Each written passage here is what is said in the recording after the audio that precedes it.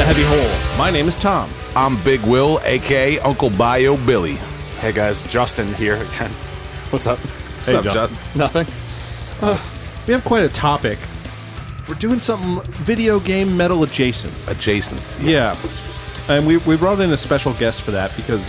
Guest expert. Yeah, guest expert on video games. And also a metal fan in his full rights, you know. In his defense. Yeah, in his defense. That's how he fucked up. There's a reason he's here. Yes. We got Andy Barell in studio. How you doing, Andy? I'm great, man. Thank you guys for having me. I'm a huge fan of this podcast, so this is a big deal for me right now. Mm-hmm.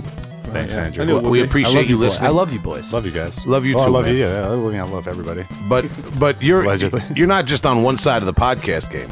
No, I'm not. Yeah, I mean, I have my own. Yeah, why don't you tell us about Praise the Game podcast? All right. Well, so Tom, you said I'm an expert. I'm just a guy who likes video games. Really, kind of started doing this little podcast called Praise the Game a couple years ago. We're almost 3 years in now, almost episode 100. We just did episode 97 today. Yeah, it's gone through a lot of changes. It's kind of a survey cast. We talk about a lot of different things, but mostly it's just three friends, my brother and I and our friend Nick, just dicking around and talking about various topics and, sometimes more serious, like violence in video games, different impacts on society. And then other times it's just kind of like, lists and funny, stupid shit we like to talk about. Good. That's perfect. That's it. Perfect guy for this idea of metal-adjacent video games. Yeah, but press pause on that thought. Let's slow it down. I want to know how your weekend was, Tom. You okay? Yeah, how you doing? Yes. My weekend was fine. We are recording this the week after New Year's. Mm-hmm. Yeah, I guess it feels funny to me. I guess the weekend was in the middle of the week on New Year's Eve, so I should say, how was your New Year's? It was a splendid time. I feel like I say this too much on this podcast. Drank too much. Listeners are getting worried about you, bro. Yeah, all right? Me too. I mean, the whole family is. No, it was a good time. We had a blast. This is actually an intervention. We're not even recording right now, Tom. This is why I don't bring friends into the studio anymore, Will. Oh boy. I'm sorry. Proceed. No, it was a great time. We were at Justin and I were at the same location. Yeah, so we only have to go through this once, to be honest. We don't have to go around Justin's the whole still time. salty about last week, man. Knocked him out the box for Dave Case. Oh, how's my weekend? Will, my weekends are good. They're fun. Typical party. Yeah. And I can't really say... Drank Sweet. this, drank that. We had a little bit of potluck, so everybody made some food. Oh boy, allegedly. Wow. We all got lucky. Certain mac and cheeses, certain roasted vegetables, passed around a little bit of the bobbity. Okay. And all right.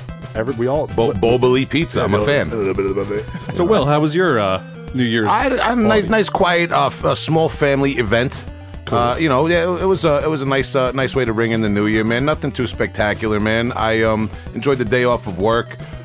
Listened to some various different vinyls. I told you I bought that Voivod War and Pain album and the Mayhem album, man. And I just sat back on my my Mayhem. And I also there's a label, Dark Symphonies Records, Dark Symphonies online. You can order. You gotta check them out. I'll probably end up talking about some of their releases because I purchased some vinyl from them. I'm still waiting for it to arrive, but they have some like really extra cult, extra obscure stuff that I've never heard of.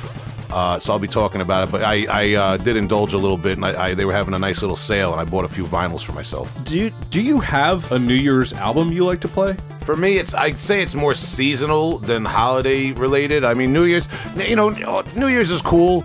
I enjoy the festivities and the family and all that, man. But I don't really make New Year's resolutions. I don't really see it as like this big leaving everything behind and starting new. It's cool, but it's a new year. That's great, but it's a metric. It's a metric, bro. It is, man. I was here with you doing the podcast last week, and I'm happy to be here doing it again. In my reality, time doesn't just shift like that with the switching of the calendar. You know what I mean? So, New Year's is cool, but I never see it as like some huge reason to go out to the city, to Times Square, or to, like I used to booze up a lot back in my younger years now, and I still will have a drink on New Year's Eve, man. But it is what it is. It's New Year's Eve. It's a day off of work for me. You know what I'm saying? I'm with you on that, man. So, That's great. I'm the same way. I think as you get what'd older, you do? I chilled. I was it was up in the air for a while, but ended up going home for a brunch. I had a doctor's appointment the day before, and I was gonna come home to Long Island for New Year's. I probably would have saw you guys actually. I would have liked to, but then my doctor's appointment got canceled, and I went home and saw family that was coming over because I was just like, fuck it.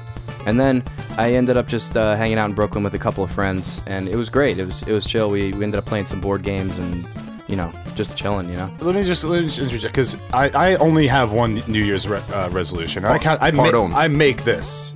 It's very important. This is a heavy hole adjacent New Year's resolution. It's to finish my bathroom. Right? Yo, I was going to ask you, as a guest, and listener of the podcast, I'm very curious. How's your bathroom? I have an update for you guys. They're in suspense out there. I have an update. Okay. The sink faucet has arrived and installed. So we have running water. Wow. The drain's not there, so it'll just hit the floor, so I don't turn it on. No toilet yet. No lights. Oh, boy. No door. My God. But so the faucet has arrived. It's gold. It's beautiful. So I can take a dump on the floor in the dark. You could. This guy's leaving me out to hang over here, hanging me out to dry. Told you, Will. You'll be the first to know. Oh my God! But we're one step closer to the edge, and we're not breaking this time. Yeah, like Steven Tyler famously said, "We're living on the edge, my friends." So yeah, what? Yeah, all I was gonna just hold it in, Will. Yeah, it'll be done soon. Oh, okay. So Justin, you were obviously not working on the bathroom New Year's Eve. You were with Tom, right? Yeah, I was using somebody else's bathroom. All right, so we're gonna skip how was Justin's New Year's Eve, just like we skipped how was Justin's weekend. Told you it was fine. I'm gonna call up Dave Case and ask him how his weekend was right now. Yeah, let's get him on the line. Cool. All right, listen. I'm tired of this playing games with you guys. I want to play games with Andy. All right, let's do it. Let's talk. All right. All right. Now, Andy, we brought you in. Maybe I feel bad. Maybe I set you up saying games expert, right? We brought in our guest expert. No, you know what I mean? It's all good. We have a good time here, man. Because I know if somebody brought me on a podcast like Will's the death metal expert, I'd be like, whoa, I haven't heard everything that's out. You know what I mean? Oh, like, yeah. I don't know Cannibal Corpse's first rehearsal demo. Sorry. You know what I mean? Because on the internet they get at you about little shit like that, man. Yeah. But I understand that you've prepared for us, like you said, some more like metal adjacent video games, man. We're gonna kind of give you the floor now. All right. So I made a 2-page Google document, and so it's separated into 2 sections really. So we got metal and heavy music themed games. So games that I think are banking off of heavy music and the culture, and that's their kind of vibe. Like that's what the game is about. Maybe characters or things about them are themed in that way. And then I've got some other games that feature good heavy music, like stuff that I thought of and did a little research where I was like, these soundtracks are kick-ass. Maybe they feature good bands or composed by cool people. So I thought they were worth mentioning and maybe starting a conversation. But, Sick. I'm glad that you did bring that up about not being an expert, because at the end of this document, I definitely did say I missed a lot here. I'm sure heavy hole listeners are going to have a lot of suggestions and corrections to my document. But I'll start it off, I guess, with a game that you guys may be familiar with called Brutal Legend. You guys know about this one? I am not, but I wish it was a band. Yeah. that I could listen to. It's not particularly. There's another thing I want to say up front too. Death metal, unfortunately, is not. There's not a huge presence of death metal in video games. No. Like, I'm looking it up, and it's difficult because heavy music is so often cliched and made into this cringy thing in culture in general.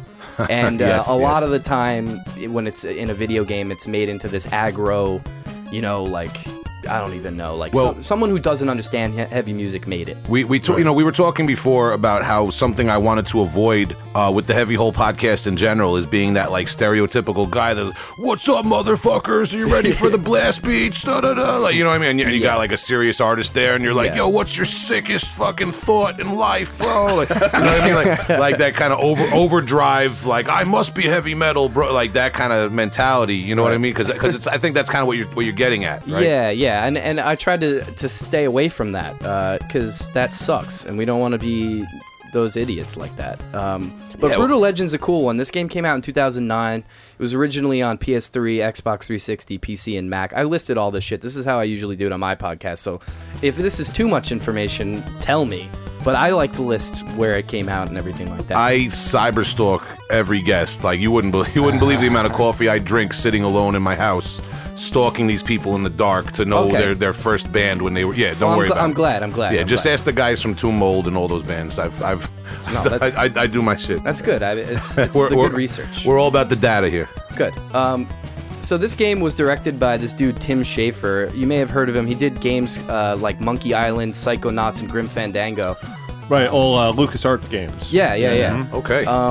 And it's an interesting one. It's like a third-person action game. Jack Black actually voices the main character. His name is Eddie Riggs in the game, and it's about a roadie who's transported to a heavy world with levels and themes inspired by album covers. So every really level cool. and place you go in this game is album cover themed. So imagine like your favorite Cannibal Corpse album made into a world. So what do they have in the game? Yeah, what are the album's covers? you know what? I didn't go that far. I'm already not an expert. I'm lame. He's leaving them on a cliffhanger, so they buy the. When did this game come out, and what platform were people playing it on? Yeah, so this came out in 2009 on PS3, Xbox 360, PC, and Mac. Okay, I don't know if eventually it came out on PC and Mac. It's usually just the consoles. But some of the bands included in the soundtrack are Rotting Christ, Angel Witch, Mastodon, and Black Sabbath, which is pretty neat. Big up. Big names. So, yeah, this is like a funny game. It's definitely a tongue-in-cheek game. You're playing as a dude voiced, obviously, by Jack Black, who's a roadie, which is funny. Yeah. Rotting Christ. I mean, that's. Yeah, that's I'm amazed that they got that past the suits. Yeah. I mean, this dude is known for making kind of like interesting, not indie per se, because they're backed usually, but like creative, auteur-styled games that have a cool tone. And so this one I thought was pretty cool. It's definitely one of the games that does heavy music right in a way. I haven't played it personally, but I'm very aware of it through just going over the soundtrack. Yeah, going over the soundtrack, seeing how it permeated through the gaming culture when it did come out. And so that's a cool one. I really want to play it now that I've done I the want to research. play it now. Yeah, sounds great. Yeah. I mean, Tom, you got a picture up over there. This is the soundtrack, I guess, and that's the main character. Yeah, right now we're listening to the first song. If you type in Brutal Legend OST on YouTube, the first song on the playlist is Bishop of Hexen, their song A Serpentine Crave. Very Dimmu Borgir. Interesting. But as I go down the list, yeah, you got Rotting Christ here, Angel Witch, Diamond Head, Children of Bodom. That's a Sanctuary. Just based off the character and the time period and some of the bands, it looks like maybe they're trying to cash in on some of that Metalocalypse hype, in a way. For sure. Oh, and we got 100%. a Budgie in there too. Nick from Moontooth brought that band to us. Yeah, so somebody really knew their metal. Who, I mean, they weren't just plucking off, whatever commercial metal acts were around. There was somebody definitely curating this. Yeah, the soundtrack. So this is well received game. It's definitely popular, and people who appreciate heavy music. I think this was one of the non-cringe titles. Okay.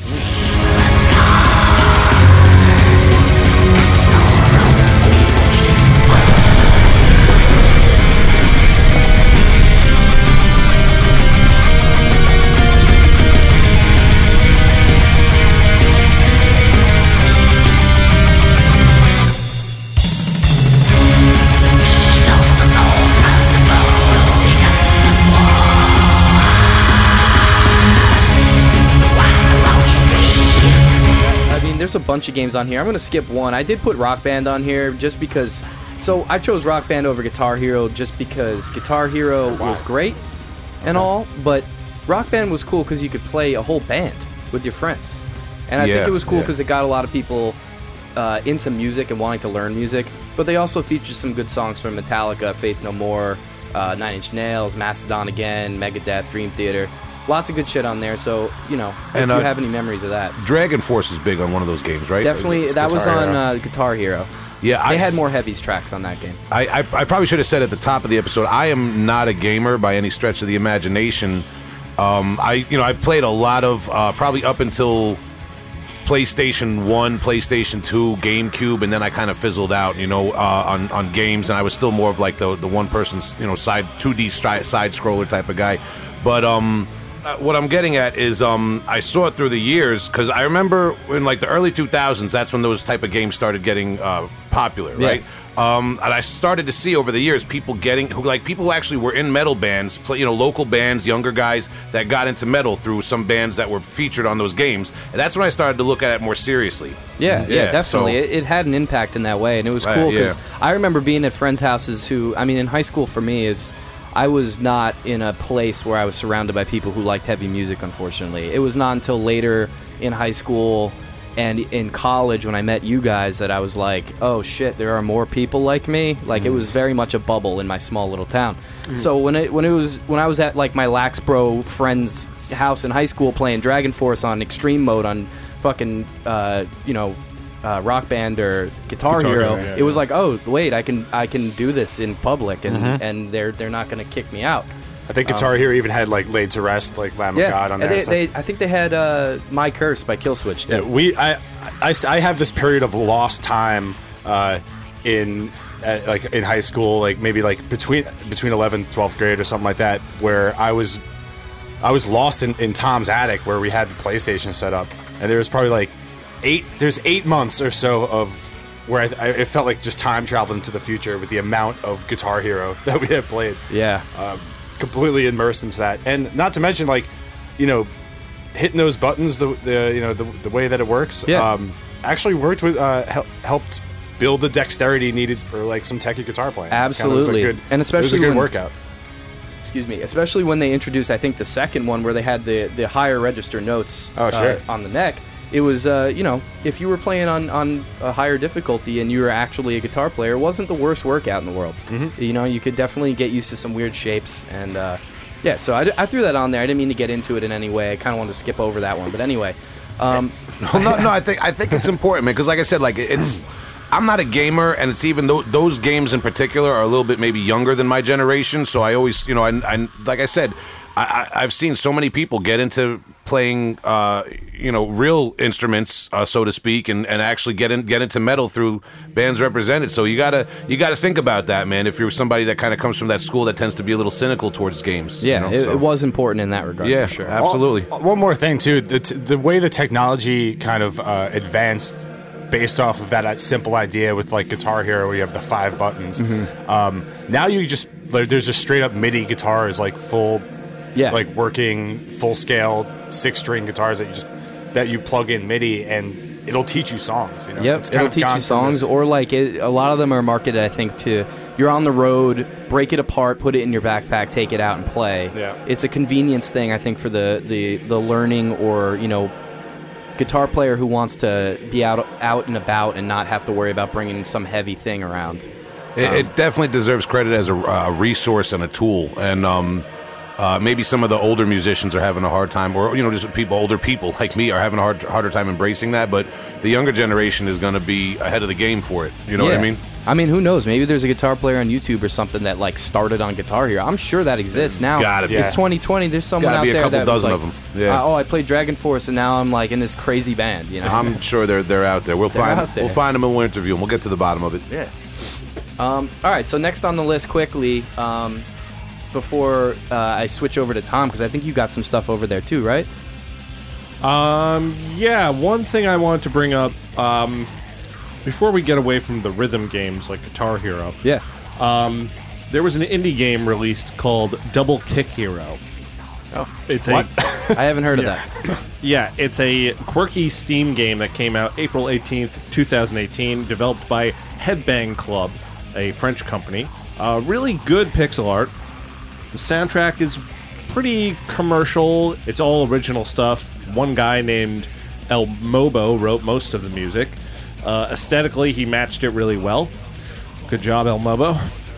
There's also some guest artists on there, one of them being the guitar player of Go Rod. So technical stuff. I'm not really huge on Go Rod, but I know those guys got serious chops.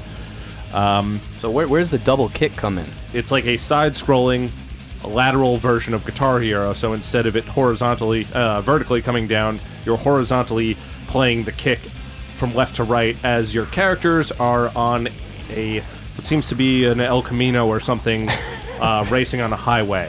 So what are they swerving out of the way of rocks or armadillos? They're actually shooting enemies behind them in rhythm. Oh, and you get points, or you're hitting enemies every time you're in sync. But there's no peripheral like a Guitar Hero. You're like clicking spacebar or something. No. Yeah, you're just hitting spacebar. It's one button. I'm sure somebody has to have modded it out with some triggers. You seen those Dark Souls players who beat it with like a banana or something like that? You see that online all the time. It's like, I made an electronic like controller at a random objects. That's a thing. Nobody can play the Peaches like I can. Nah, no one. So there was another game that Will brought to my attention, which is not a released game, but it's an indie developer named Andrew Buntine. This video has less than 900 views on it, and let me show you this. Oh, who brought it to your attention? I just said you. Thank you. Yeah. He credited you. Flex. Okay. Yes. Will of Heavy Hole fan. Yeah, Will of Heavy Hole Pod. I'm playing. So right now, you might recognize the song behind you. It's Malevolent Creation, Manic Demise. It's a rhythm-based game, just like Guitar Hero, only on PC. But this gets the deep cuts. Let me see this. There looked like we're doing tremolo picking in a video game right there. So it's all drumming. Okay, it's all mind. blast beats, pretty much. Keyboard drumming. Oh, wow. This game is obviously not for sale because you can't license all these songs from all these people when you're just one person without any funding. Oh, this is sick. See, what is the YouTube name and the name of the video for the Type in listeners? Necro Blaster, 2 words, Necro Blaster. You can get a copy of this game and rig it up to... Was that guy playing on? He's playing on what seems to be some sort of MIDI pad, but I believe the game does work with just a keyboard, probably with, a WASD setup. Classic. And when you watch the guy playing the game, it kind of just looks like, if you're anything like me, you're most metalheads that listen to fast music, when you're there on the table or the desk, you're like tapping your fingers along to the blast beats, and that's pretty much what this game is based on, is that those hand motions of like tapping your fingers and rolling your fingers on the desk to double bass and blast beats. Yeah. So I thought this was dude, interesting. Hook this guy up to just superior drummer and and then just jam.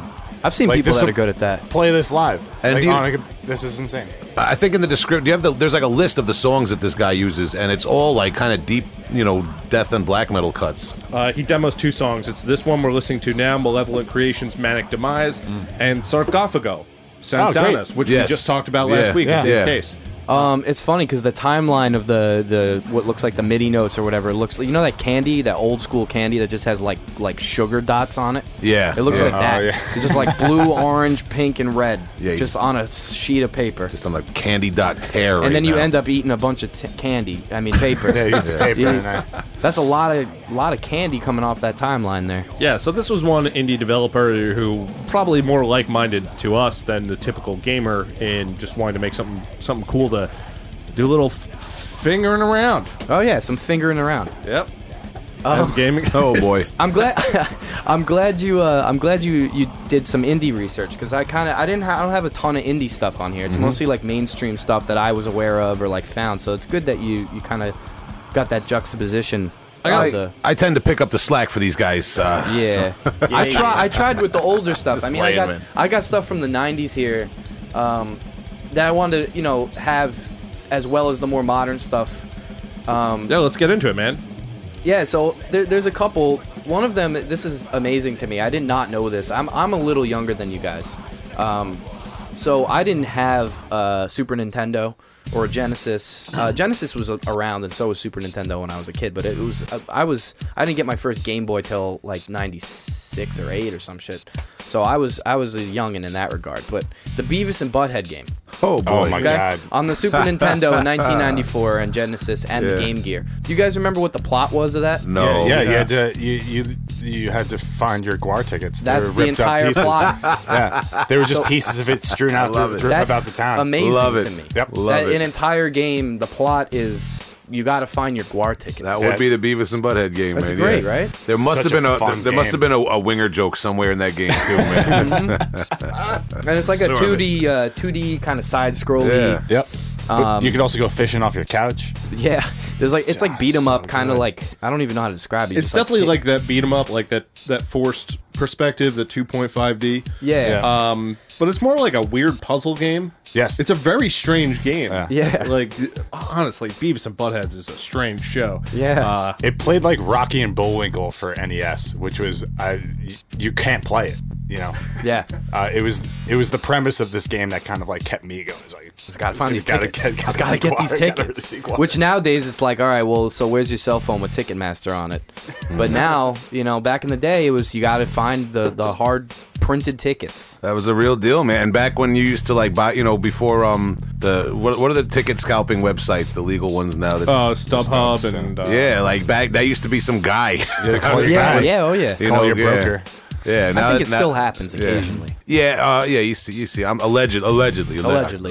There's some weird. This game is weird though. If you can get out of the house, which is like the first level, by punching in numbers somewhere like that you had to do, then you'll have a good time. But like getting out of the house was a challenge. It was a challenge. You remember this specifically? Yeah. I feel like the demographic of people who would like to play this game and people who watch Beavis and Butthead didn't overlap at all. It was such a weird puzzler, and Beavis and Butthead is just, you're sitting on the couch drinking a beer or smoking a joint. Yeah. And this is like, I gotta use my brain to figure out how to get two. Yeah, Beavis and Butthead video game should have just been like them burning stuff and blasting stuff and throwing things at people to like kind of it should have been more like a Double Dragon style thing. You know what I mean? Or only the part in Street Fighter like where you have to break the car. Right. That over and over again. Yeah. I mean, sometimes franchise games get it right. I think this is a funny premise for a funny show. I don't want to go on too far of a tangent, but you guys remember Simpsons Hit and Run? Yeah, that's kind of what you're talking about. So this is a Simpsons game like in a GTA style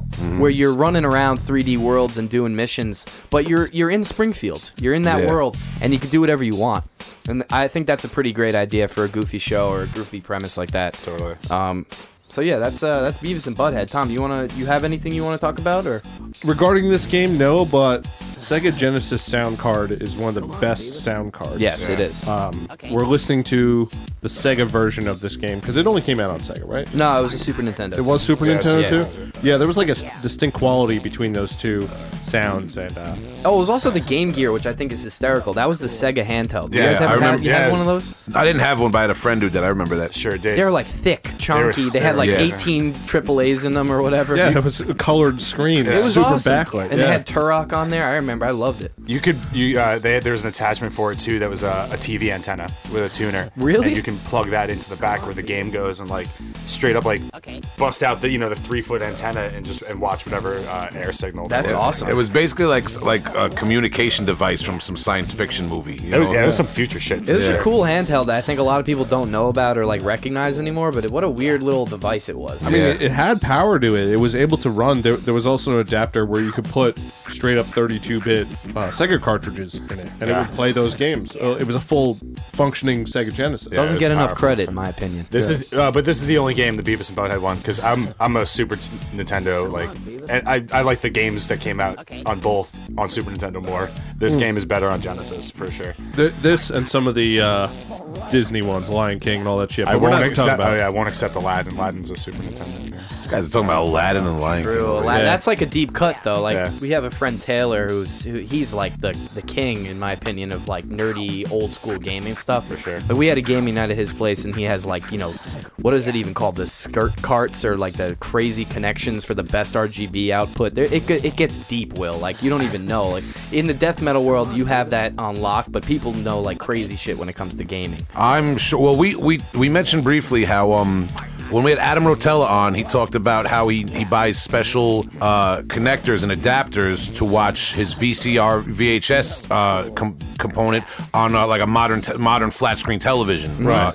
And we talked about how that he's most likely able to do that because of gamers, because the market for those adapters and connect all this fancy stuff is for the gamers. It's not for the VCR. Right. And that stuff can get expensive too. Like if you're a hobbyist in that world, you're spending hundreds of dollars on converters if you want to keep up with any sort of Just the modern damn tech. cables. You know? Just the damn cables. You want to connect them RGBs. Yeah. All right. So either way, Beavis and Butthead definitely metal adjacent. What else do we got in the bag? That was cool. Yeah.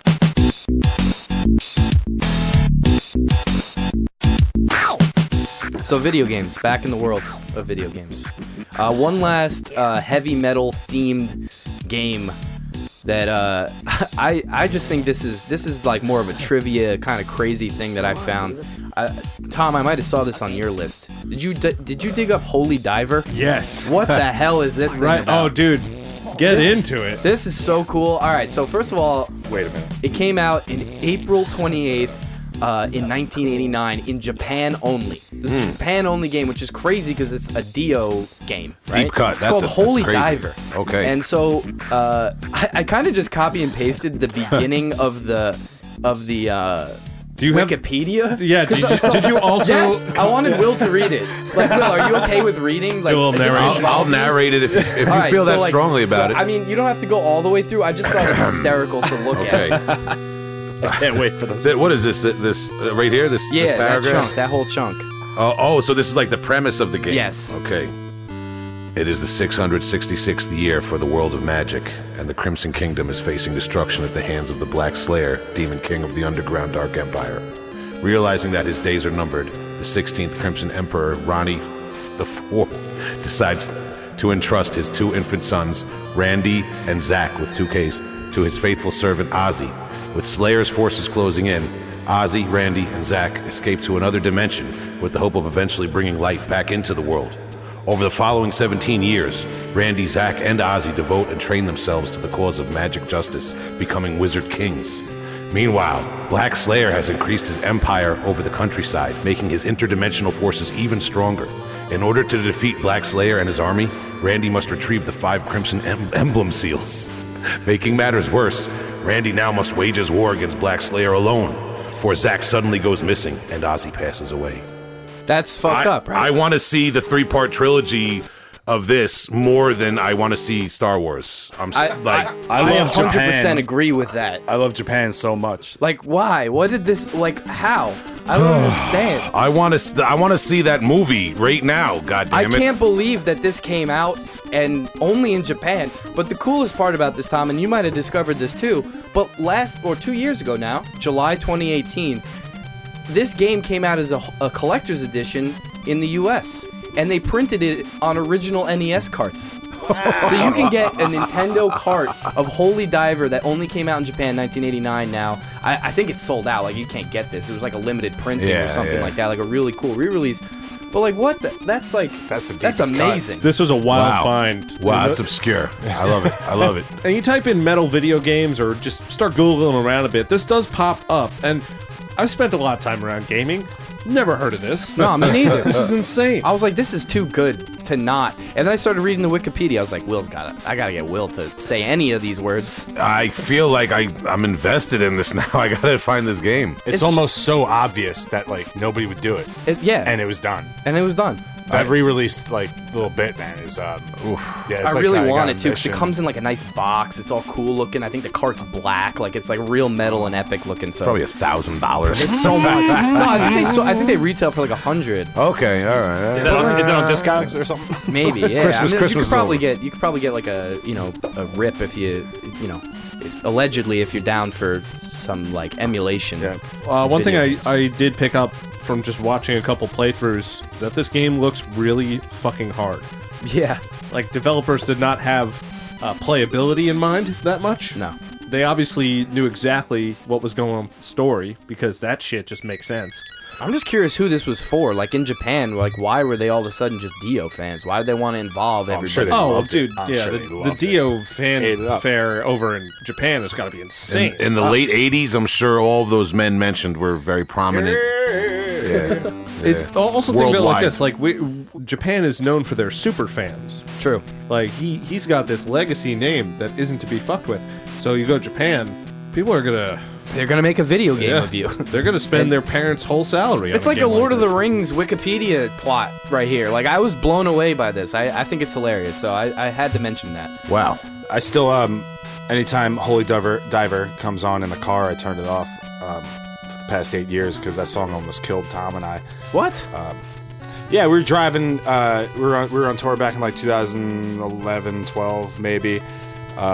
In between Houston and San Antonio. Yeah, it was a something. long drive in Texas. That's where Austin and San A Antonio. long drive in Texas. That's where it all happens. It's a good band name. So we're it's 2:00 in the morning. We're all kind of like dozing off a little bit, and Holy Diver comes on the radio, some random FM radio station that we had gotten in Texas Chainsaw Massacre, Texas, and everybody's pumped. Holy Diver, and we get to about the second verse, and our back tire explodes. violently explodes while we're doing 60 down the road. This terrible man who was driving ended up saving our lives. We swerved over, get out of the truck, and look underneath, and it's just pouring fluid. So somebody goes, "It's gas! It's leaking gas! It's going to blow!" So we grab whatever, computers or the money, the merch money, and just run off into the woods, and we're waiting for this van to explode, and it doesn't. So we make our way back over, and it just turns out to be coolant leaking. I believe you screamed it's gas. It's gonna blow. I think you guys hinted at this story on our tour episode, part 1, but I don't think we got this in depth. Well, it was Holy Diver that did it. This is why I don't listen to Dio and it had a soundtrack. That was it. For no other reason would I turn off that song. It's just I like the song. It's just it's cursed. I personally love the Kill Switch cover of that song. Yep, I think it's great. So that's how I actually found out about Dio. Amazing. Because I was just listening to Kill Switch, was like, what the? This is a little weird for this album. And then it ends up being a cover. Howard Johnson did a great job. He did such a good job. But maybe that tour story is a good segue for you, Will, to tell us some stories about your video game history, because that's actually the last one that I want to mention as far as heavy games. Wow, this guy. Did I just segue on this you? guy comes into the studio and segue on you? Starts doing tricks on my Segway, man. Is that what? Is it your job? You used to kickflip on the Segway. Yes. Should I leave? This guy's ollieing the Segway over here. Jesus. Okay. I told you, there's a reason we don't bring a lot of other people with podcasts on the podcast. Oh, blowing on my spot I just now. got flexed on. Okay. Yeah. No, that was a brilliant segue. I'm trying. I appreciate a good segue. Here. I'm trying to be. I appreciate. I feel like we're like two expert fencers fencing. With I like that visual. Segway. Yeah, or we're just like two grown men on Segways synchronized dancing with them. Oh, wow. Yeah, like Kevin James and I just feel like a towel boy. And Paul Blart Mall Cop. Listen, oh, wow. All right, if we start talking about Paul Blart Mall Cop and Kevin James, I'm never gonna get where I'm going. Thank you for that segue. Paul Bearer, Mall Bearer. That's good.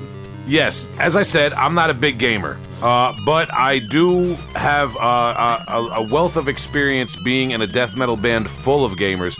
The guys in Artificial Brain, all big gamers. They all play video games, man. They're all up on the kind of what the modern stuff, the modern games. Been playing games since they were kids. I actually texted them earlier today. We got the big professional group texts. What's going on with the album? We're gonna book the album. We're gonna do this for the artwork, this and that, blah blah blah. I said, guys, cool all the bullshit. We're doing a video game podcast. I need to know what video games you guys were into.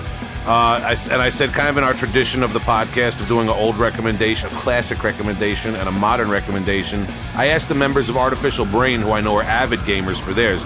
So I'll just list that off, and I also got a couple of tour stories, because these guys, I'm kind of setting this up by listing these guys' games, because I have some tour stories about how rabid these guys are for the games, and when we get on the road for a few days at a time, you don't have your home system, on deck, it can get a little hairy. So John LaCastro, our guitarist, one of our guitarists, he replied back to my request for his classic games, DK, Donkey Kong 1 and 2, no doubt, Super Mario World, Turtles in Time, Lester the Unlikely, I never heard of that, and Adventure Island, that's classic, that's man. That's a good one. Yeah, Dan Gargiulo, Final Fantasy 1 through 6. No 7 in there. That's a lot of fans would be upset. Man, that is so underground. I don't 6 is, yeah. Dan Gargiulo would be the one, because all the Artificial Brain guys are gamers, but Dan Gargiulo is the one. Well, 6 is contested to be better than 7, which a lot of people say is their favorite. There's a lot of debate as to what the best Final Fantasy is. We're probably going to have that talk with Dan Gargiulo when we eventually get him on the podcast. Did you ever play the Final Fantasy beta pre 1.5? If anyone, yeah, he's got the photocopied demo. He's got the Dragon Warrior Final Fantasy split 7-inch. That's when the fantasy was really good. And just really... well, if that's only the first thing on his list. Castlevania 1, 2, and 3. Dragon Warrior, as I said, I got a lot of love for that first Dragon Warrior game. And he says, Dan quotes, and my favorite game now might be Dark Souls or Bloodborne, and Legend of Zelda: A Link to the Past. Wow, that's great. I got to do a quick flex. I remember buying. Well, I didn't buy it. My mother, my gracious mother, bought it for me. The original 8-bit Dragon Warrior NES cartridge when it came out and was hot on the press in the 80s at some point. And I think we bought it at the PX. out in Nassau County. That's like where it's like you go and military people get a discount and things like that. And we got it because my grandmother, my grandfather passed away, but he was in the military. So we used to go out there sometimes, and that's how I got that Dragon Warrior game. I'll always remember that. That was probably my first NES game I ever got into. But so that's what Dan says. BioShock is 100% for these guys. They love the BioShock. Sam says Fallout 1 and 2. I know Fallout is big for these guys. Earthbound, Chrono Trigger, and now he's really into Demon Souls, Dark Souls, Bloodborne, and The Witness. Those are all great games. I just want to say quick, as a side note, so my podcast that we mentioned up front, this isn't even a plug. We're called Praise the Game. It's a pun on Praise the Sun, which is a popular Dark Souls reference. I know it's a huge game. I'm not so up on it. Like, Bloodborne is literally probably one of my favorite games ever. It came out a couple of years ago, or right when the PS4 came out, and it is, Will, if you've ever seen this game, man, it's like Victorian Lovecraftian horror, but just a game. Like, lots of just, like, crazy, messed up mutant creatures, beautiful, like, only nighttime gothic horror buildings, and I believe it's amazing. I love it. I believe Tomb Mold derived their name from that game. Yeah, so I can't remember if it's from Bloodborne or a Dark Souls game. It's one of the Souls games, but which I know, like, Bloodborne is, when you say it's a Souls game, type. Yeah, It's not in the same series, but it's same developer, the same correct? developer Yeah. and director. But it is my favorite just because the art direction is amazing in that game. It's fantastic. Yeah. And those games also always have the best boss fight music, like just the most epic scores you can imagine. So yeah, I'm totally on board with those games that you just listed. Yeah, we called it The Space. And it was, we had a space above a family member of John, the guitarist, Artificial Brain's garage. There was a kind of a converted rehearsal space, soundproofed and all that sort of thing. And, they had the amps and the drum kit up there, but they also had a couple of couches and a TV and, like, probably half a dozen game systems. I mean, and games all on bookshelves. And so, I mean, they had the old, the NES, the Super Nintendo, whatever, I think a GameCube, a Xbox, a PlayStation, whatever. And they had tons of games. And there was a lot of weekends where we'd rehearse, and then I'd spend the afternoon allegedly, as John Denver, referred to, getting high off of a situation. Sometimes getting high just, references, where you're at in life. You know what I mean? Allegedly. Yeah. But, these guys would play all these crazy video games. Every once in a while, I'd sit on one of the old school ones, the Mega Mans or something like that. But just speaking to what you're saying with the graphics, the scoring of some of these games, I started to realize, as being a member of Artificial Brain, 2009, 10, 11, 12, the early years of the band, that's when I remember really saying, like, wow, man, I knew there was something to video games. I never looked down upon it, but the production angle of it has gotten to such a point now where it's like comparable to movies. Absolutely. I mean, it's comparable to cinema. And I've even seen, like a lot of people say that there's a Ghostbusters video game that basically functions as Ghostbusters 3. Yeah. In the canon was or whatever Super like Nintendo? that. No, it was the actually newer one. Yeah, I think it was only an Xbox release. I remember. Like this an one. I think they're Xbox re-releasing it 360 or either something? for Switch or something soon. I remember we were just talking about that on the news or something. Yeah, Just a Switch game. Yeah, you're right. It is there's these cinematic qualities. You can't really escape them with these big AAA games now. Some of them are great. Sometimes it's just over the top for the sake of it. I guess like to kind of bring it back in, you can't escape the imagery that comes with a lot of these video games, these darker ones, and the metal music. Yeah, it's hard. It's hard, I think, to talk about metal in video games because without being cliched in the kind of small, limited pool of examples I gave up front, it's like a lot of these games are heavy, but they're not metal. You know what I mean? Like Bloodborne is a metal game, but it's not. There's no metal in it. It's just kind of like a heavy game. But the thing is, man, it all speaks to aesthetic because, and I was thinking about this last night when I was gearing up, thinking about this podcast we're doing. It taps into the same part of the imagination that I think got us all into heavy metal. Because like me, my thing is, I love metal, right? But I like to read. I read a lot of books. I used to read a lot more science fiction and fantasy type of stuff when I was younger. And the appeal of that, it's almost the same. It's like when we interview some of our older artists that talk about the old days, you would buy an album based on the album cover. Oh yeah. You know what I mean? A lot of times I've bought books based on the book cover, especially when I was younger and I was more about the science fiction and stuff. And I wasn't as, you couldn't Google everything. You know what I mean? And I think with video games, it speaks to the same thing. I mean, that Dragon Warrior video game, when I was a little kid and I asked my mom to buy me that, it was most likely based on the imagery on the box. And a lot of video games, it was based on the imagery, like Mario Brothers, one of the most basic video game that everybody knows, That's the one I go back to when I have a chance to play an emulator or something like that comes up, man. I go to Mario Brothers 2 or 3. But again, it's just eye candy. Right. Total eye candy, especially for little kids, man, you know? Yeah, no, I agree. It's if it doesn't grab you visually right up front, it's hard to stick with it. Yeah, and you know, that's all I'm saying is like to relate it to metal, it's all about that aesthetic and It's that the imagery. aesthetic, Yeah. you're right. This is very similar to the what we're doing right now is most similar to the Halloween bonus episode that we did, where we talked about the overlap of horror movies and metal and the kind of similarities between them, and we all had very different approaches to them, but none of it is direct. This is not. It's not an easy thing to connect. So I guess these conversations are just really fun to have. Mm-hmm. Yeah, and it's like you said, it's totally adjacent, man. Because, like I was gonna say, everybody knows that famously Trey from Morbid Angel is a big gamer. He shouts out like Sega Nintendo and Sega Genesis and Nintendo and all this stuff on the thanks list for certain albums and video games. And everyone knows George Fisher of Cannibal Corpse is big on World of Warcraft, and that's a whole. I mean, that's easy. You can easily Google that or YouTube that. There's stories about in that. the credits of Kill. It says "fuck the Alliance," which is that's a World of Warcraft thing. That's awesome. Yeah. I think he's a horde boy. Yeah, so I mean, I don't even know what that means, but I no don't doubt. either. I had to look it up. I'm not into those games, so MMOs are above my head, and whatever. I can't get into that stuff either. But I mean, again, I didn't want to just do a whole podcast kind of like recounting those kind of instances and things like that. And the only thing that I could, like I said before about the touring, I kind of set it up how big gamers the Artificial Brain guys are. The rehearsal space, we had all the video games. Mm-hmm. I kind of gave you a taste of these guys. Did you have another bandmate that I cut you off from talking about? No, it's all good, man. Because I fell back because I did have one more bandmate, but this one I want to read Keith Abrami, our drummer from Artificial Brain, who is a bit of a jock. He's a gentleman. He's a very intelligent man. Very nice guy. Yes. Jack of all trades and all that, man. But he's a very athletic man. And his list was GoldenEye, Mario Kart 64, Ken Griffey Jr.'s Major League Baseball. That's a great game. Tony Hawk's and Tony Hawk's Pro Skater, man. Those are all great games. Yeah. No, he's I mean, he's not saying anything bad there. Oh, and it keeps going. Doom.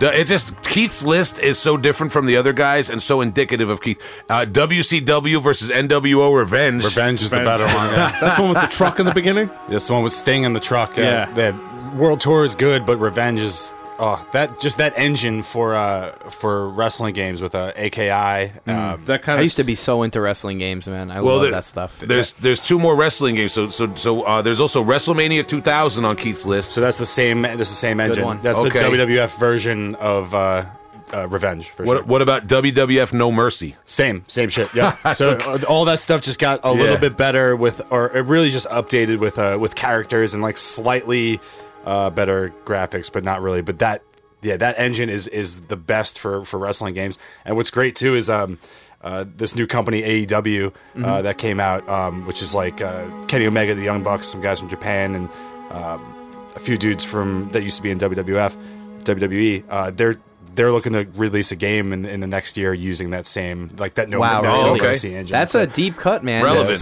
That's cool that you know that the game engine stuff. That's even more than most people would know. It's people have I don't know what the technical term of it is, but they've taken like that frame for games or whatever and built it using a lot of like independent wrestlers and that's like so kind of cool. going around. But that's hilarious. That's that's a more polygons, same game. Yeah, that's good stuff. That's big shit in the indie wrestling community for sure. Hell yeah, love it. So for the Artificial Brain listeners, supporters out there, the last thing Keith says, Keith and John from Artificial Brain, he says played those. He said he played Kenny Griffey Jr.'s Major League Baseball heavy for hours daily. Keith and John were definitely on that Ken Griffey Jr. Major League Baseball. But the reason I just wanted to set you up for how big and immersed in video game culture Artificial Brain is, outside of me, really, I have a couple of tour stories. That's what I decided to bring to the table. A few quick stories just to kind of like, provide that. Like, I remember when we're on the road for a few days at a time, my good friend, my brother John from Artificial Brain, he gets a little antsy about the video games, man. He's the one that'll bring the Twitch, to bring the handheld system out, all that, you know what I mean? Nintendo Twitch. Yeah. Nintendo Twitch. Yeah. No, he doesn't physically twitch from being on tour. He brings out the Nintendo Twitch game system and plays games. I won't do it. It's the Switch. It's the Switch. Yeah, the Switch. I'm not Twitch is Twitch. Twitch is a streaming service. I'm not a gamer. No, it's all Listen, good. we're It's here all- to break balls. These guys, we're learning. All right, so he brings out the Nintendo Switch and he plays it on the Twitch. I don't know, dude. Whatever the You can kids do that. he does it. But he's also the one that'll take the longest shift driving. He has a lot of endurance as a driver. So he'll drive for 7 or 8 hours, boom, like that. Champion. There was one time where we were staying at a dear friend in Texas's house, and I remember John had been taking the bulk of the driving that day. And it was kind of like a recoup day. We were grinding. It was when you're on the road doing show after show after show every day, driving for 8 or 10 hours a day. And this was our one day off, and we booked for a day and a half to get to this friend's house in Texas from, I believe, Arizona somewhere. And I just remember John, everyone's trying to get food, get a shower, get their sleeping bag out, and just hit the hay and get some sleep. John sets up the little portable TV. And I think he was playing BioShock, if I'm not mistaken. I could be mistaken on the game, but he just set, and they had the Xbox or whatever they had. They just set it up in the corner of the living room, man. And he got in like a huddle, like an Indian style pose, like in front of this little TV, and just played games, man. You couldn't tap him on the shoulder or nothing, man. He Like was Exorcist he was style, like in out. front of the- in front of the TV, He had to in front get of it, the man. Yeah, he had to get it, man. Need a fix, man. Yeah, I'll always remember that, man. And then there's other times where these guys have we rented a truck one time instead of a van, and it had like a TV, like a monitor in the back that you could pop out, man. We were like big balling because it was the only thing we could get. We were like we were too late to book a van. But they took full advantage. These guys brought an Xbox in the truck, and they were playing Xbox. And you know what I mean, man? Like, you pull up, you load in your gear. It's time to play Xbox for 2 hours, man, Hell yeah. So I was impressed with that, man. These guys did it. Having that option in the van is so key. I mean, Yeah. Tom, Yeah. I think we burnt through 3 or 4 alternators trying to figure out like hooking up that a GameCube in the back. I'll do it real quick. We played Soul Calibur on a God, I Nintendo love that Wii. game. Good game. No, GameCube. Yeah, Yeah, it's we had a GameCube. with the red cord in our van. Yeah, it was it's a great fun. time. It was We had a lot of fun. Allegedly Was that a life snuck in. highlight? Yeah, Yes. allegedly snuck into the first Mayhem Fest. Yeah, Rockstar Energy Mayhem Fest, whatever the fuck it was. We snuck in on a day off, and we pulled in. We just parked right next to their van, and Yeah. they were cool as hell, and it was a good time. Yeah, we it was- played a lot of video games. Everyone was kind of switching off playing Soul Calibur or Super Mario Strikers, which is a great fucking That is also soccer a game. great game. And playing Frisbee when Disturbed was playing. I'm gonna go out. Here's a bold estimate Shade. here. If 1 in 5 Americans call themselves a gamer, I would say 1 in 3 metalheads call themselves a gamer. Ooh. Oh yeah, I think so. yeah. I think I'd like to see the data on that. That's Yeah, adjacent. I like that take. I haven't done it, but that's my gut feeling just from talking to people. Yeah, I think that's fact actually. Do you think that's it? It's over. Do you guys think that comes from an element of escapism that I think metalheads and people who are into heavier music or have that sort of personality, like, where do you think that comes from? Because I definitely am that yeah. way. That's exactly what I was trying to say before, man. Yeah. Is like you It's see, building off of that. like I was saying, that Dragon Warrior, the video, because that's what I always think about, man. Or just like the kind of aesthetic, man. Like, what do you think about with action games? It's usually war, science fiction, kind of a medieval, Lord of the Rings tinged kind of like fantasy element. I mean, that's the usual setting for a lot of games, man. And I mean, like, that's the same thing for a lot of metalheads, man, and a lot of fans of comic books. There's a cultural unity there. There's something that brings people together, and there's a lot of overlap there. Like, I'm not a gamer, but I'll read the hell out of science fiction and watch a lot of science fiction in media and things like that, man, and listen to heavy metal the same way there's a lot of gamers who like heavy metal, because it's escapism with a lot of variety for specifics. Yeah. You know what I mean, And man? it's Like imagination driven. It's Yeah. imagination, creativity driven. Exactly. It fires a few of the same pistons in your brain. You know what I mean? Yeah. It releases a few of the same endorphins, I'd say. I agree. I think that's cool. I think you're right on, Justin. 1 in 3. That's it. Done. Stats. That was Tom's fact, but I completely agree. Okay. Whatever, a lot of people confuse us, even my grandma. I still confuse them from time to time. Wow. What are you, that Nintendo again? It's like, no, this is a Sony PlayStation 4. I just got the new 13.2.5 OS update on it. And, so you guys want to get back to this? Yeah, Okay. well, you had one more tour story, didn't you? I got one more tour story. Guys, stick with me, okay? I know I'm a little long-winded tonight. We're here for it. I don't even play video games. Why is this guy talking so much? I got one more story, just something I wanted to relate, man, because we're talking about kind of death metal and video games and how so many guys, like I was saying before, I'm probably the exception to the rule of death metal person who doesn't play video games, really, man. There's probably more gamers that are intersecting with the metal community than not. Big overlap. One of my favorite memories of just of being on tour and hanging out in general, but also is video game adjacent. One of my favorite memories of playing video games or kind of hanging out while on tour. We were up in, I believe it was in Buffalo, New York, and we were playing like this big old kind of theater style place that had a huge, like a lobby kind of area with some couches and a big screen TV as a green room, which you don't normally get on these packaged death metal tours. It was very nice. And it was on the tour where Artificial Brain was supporting Goat Whore, Entheos, and Black Dahlia Murder. And whatever I was doing, I came into the room and I see all the guys kicking it there from my band and Black Dahlia. You know, all the other people, everyone's just kind of hanging around doing their thing. And Trevor from the Black Dahlia Murder had hooked up, allegedly, an emulator of some sort, some device of some sort to this big screen TV in there. And these guys were ripping old Nintendo and Sega games. So I, of course, got online. I was like, I got next, man, because I wanted to get on some, I think I played Mega Man 2, if I'm not mistaken. Mega Man 2 or Mario 3. My go-tos are Super Mario Brothers 2 or 3, Mega Man 2. That's what I'll always sit down, because that's what I could rip off a memory the best. And I remember cursing this TV out. I remember getting loud. Like, I got heated, man. I got really into it. I got the video game fever, man. But that was one of my best memories. Shout to Trevor from the Black Dahlia Murder. He's a serious gamer, by the way. Yeah, he really likes his games. Yeah, and we said before, everyone knows Trey from Morbid Angel and George Fisher from Cannibal Corpse are big gamers. Yeah, Trevor, man, he knows his shit. He's allegedly got that emulator on deck. You know, I don't know what system it was. I didn't see nothing. But yeah, I played games hard. I want to shout him out. It was it was like the snow was just coming down across the city of Buffalo through the window. As it does. So this was in what, July? Yeah. And I'm just there playing my little 8-bit games, man, having a good time. Everybody's watching me. People didn't think I got skills. I'm a gamer. I'm just an OG, man. You whip out those 8 bits. That's how I roll. Nah, those are good memories, man. Sometimes those are the best. When you're just chilling, and you'll always remember those too, where it's like you got the snow, you got your friends around you, you're playing whatever, and you're getting involved. I love that stuff. Very true. I actually haven't toured before, like for any music that I've written, but I did go on a tour in 2013 around the country with our good buddy Gabe. Actually used to be the vocalist for your boys in your old Geist days. But he enlisted me and my buddy Connor to help drive and take video for him. And really, the only bit of the story, it's pretty short, was that I had my Nintendo DS, and that was my only way of like being a gamer on this month-long entire country tour. And it was great. I was playing. I remember I had like Luigi's Mansion.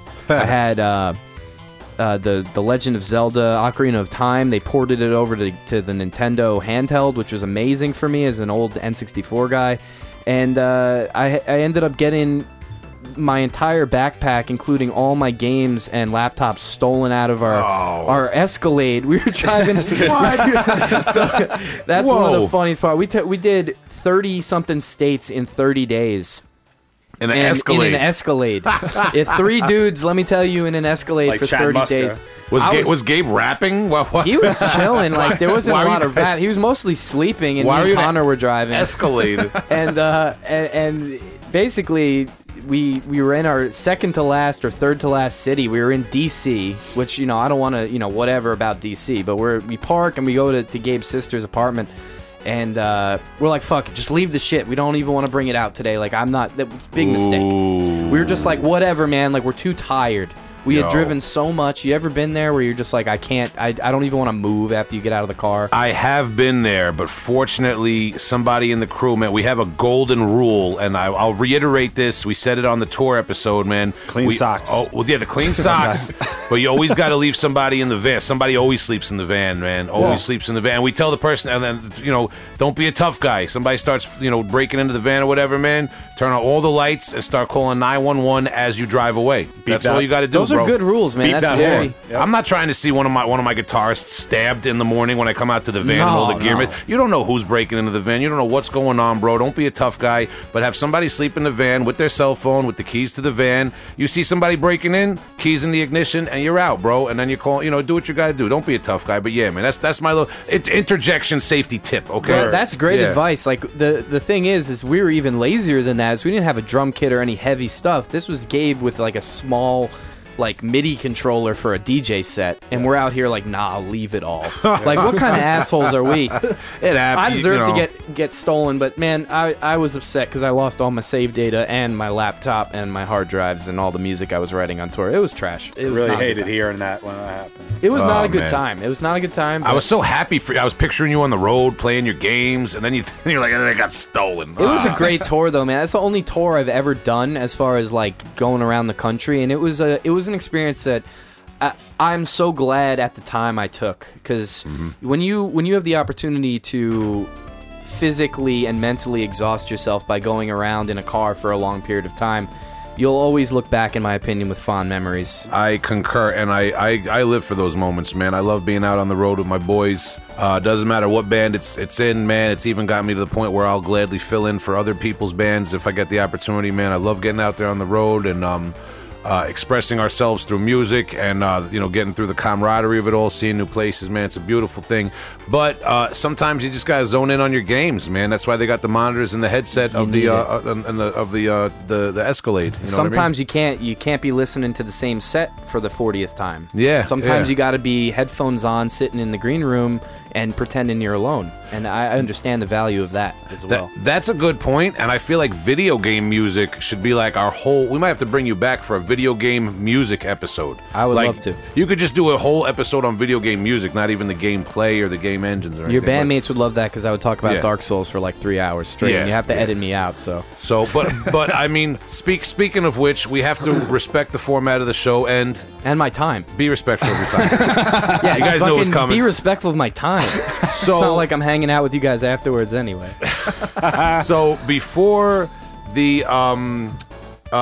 get into the album recommendations, you have some like video game soundtracks. Yeah. Okay. So, I don't want to misquote you, but yeah, you have some like kind of like recommendations. You want to talk about some music that's been used in video games before we get into the general recommendations. Yeah. There's a couple. So there's games that feature really good heavy music, and I think like for me, when I look back at some of these, I think to myself like these are they reinforce, I think, my love and heavy music, just because it's cool to see something that might be a little bit more mainstream or AAA come out in the gaming sphere, which now if you're familiar with the way it is, it's the most profitable media industry out there now. It makes a ton of money, video games, a year.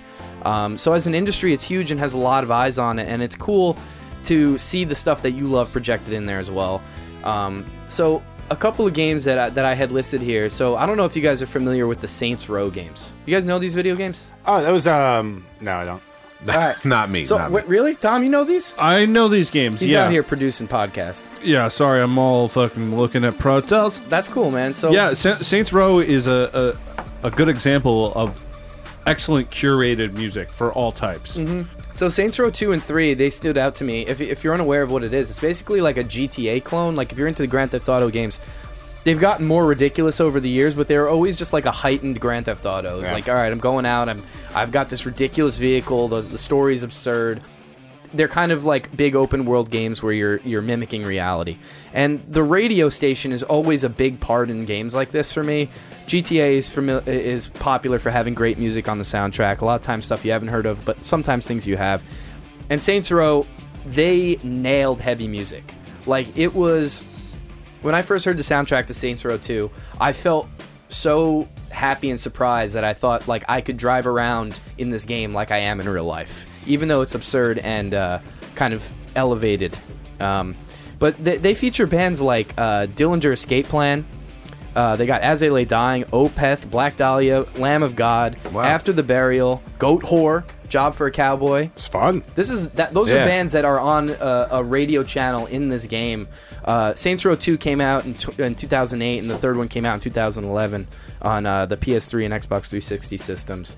But yeah, I just love like getting in a car in those games and being like, hey, this is what I would put on. It's kind of awesome that you guys decided to curate this actual. Like they talked to somebody who listened to modern metal and was like, this is what we want in our radio station. Yeah. And so it's cool to get appreciated, I think, in that way. Cool.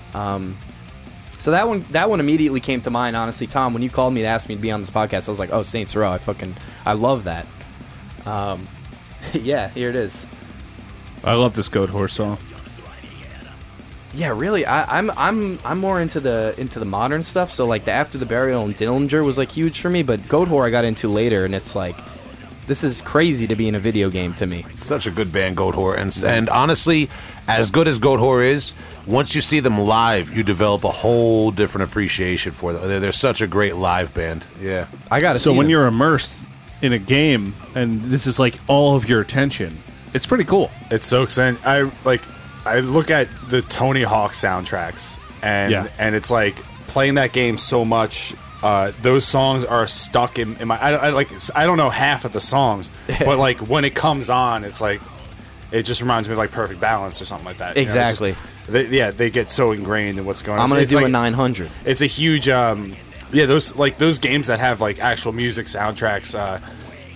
Are such a great promotion for those bands. I discovered Protest the Hero from NHL 07. Mm-hmm. Being in that, and even those sports games, like we talk a lot about the more fantasy or escapism sort of games, but those sports games kind of whether it be Madden or NBA or NHL or anything like that, they do a pretty good job curating. Or at least they used to. It's pretty bland now, but they did a good job curating stuff across a wide gamut of genres to expose. I'm sure it's pretty expensive, artists, but you're right, man. Like it's funny now that you mentioned it. One of my favorite hockey games of all time. I know you're a big hockey fan. I am too. NHL Hits 2003. Sure. One of my favorite NHL Hits games. Dragula. I just sounded super Long Island right there. Dragula. Yeah. That's how you say Dragula. Dragula. Dragula. I don't get the joke. Rob Zombie, man. That was like, I associate that song with like hitting people in a ridiculous hockey game and like lighting on fire and like playing as mascots and absurd things like that. I believe Tony Hawk Thug Underground. Mm-hmm. That's where I heard a bunch of stuff for the first time. That's the first time I heard Fu Manchu, Entombed. Yep. Superjoint Ritual. Like Orange Goblin. That soundtrack was curated fantastic. Tony Hawk's always been great. Mostly punk and like crusty stuff. Yeah, it just comes with the skater territory. I mean, even the heavier stuff is D-beat oriented. You have songs like this. There is no right relation with driving shitty life.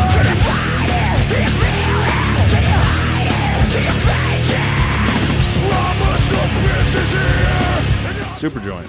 This is in a video game. It's love crazy that's a thing. Say Mastodon's in Thug also. Yeah, Crusher and Destroyer. Mastodon, they make the rounds, man. They've been in like 4 games I mentioned tonight. I liked how Tony Hawk found them before they were really like a giant act like they are now. Yeah. Crusher and Destroyer's heavy song, that was like almost like grind influence for them. Yeah. It was pre-Leviathan. That's Tony Hawk got me on the hip hop a little bit too, as a little side story. The first time I heard Deltron and Quasimodo also. Mm-hmm. Yeah, man. I didn't have that on my list, but because I usually, like I said, I thought it usually ended up being like more punk stuff, but I can't think about those games without thinking fondly of just like either being in a level or doing the level editor and just having the soundtrack on and zoning out to heavy music while I'm like, making a skate park for myself or trying to find some sort of secret hidden tape or something. In Thug 2, they introduced this thing where you can select what kind of music That's you what want I was going to in the soundtrack. You can split it up by genre. Yeah. Yep. Yeah, you can customize your playlist entirely. It was a tick box where if you want to take off all the hip-hop or take off all the rock and just have metal or vice versa or whatever, or just take off one song at a time. I definitely did that for sure. This is 12 years before Spotify was thought of. Yeah, it's great. I mean, they had Refused on there. They had R.A. the Rugged Man, which is super deep. Wow, Long Island. Yep. Yeah, Bus Driver. Good. Bus Driver on there, of course. But I wonder if Mr. Anthony Hawk himself was responsible for curating these tracks, or If he wasn't, I'm sure he probably knew somebody who was on the scene. You know what I mean? Like, Yeah. you know, he's The skateboarders that they featured and modeled in the game actually had a lot to do with what soundtracks. That makes sense. Yeah, you want to meet the personalities of these people, and sometimes it's in the music.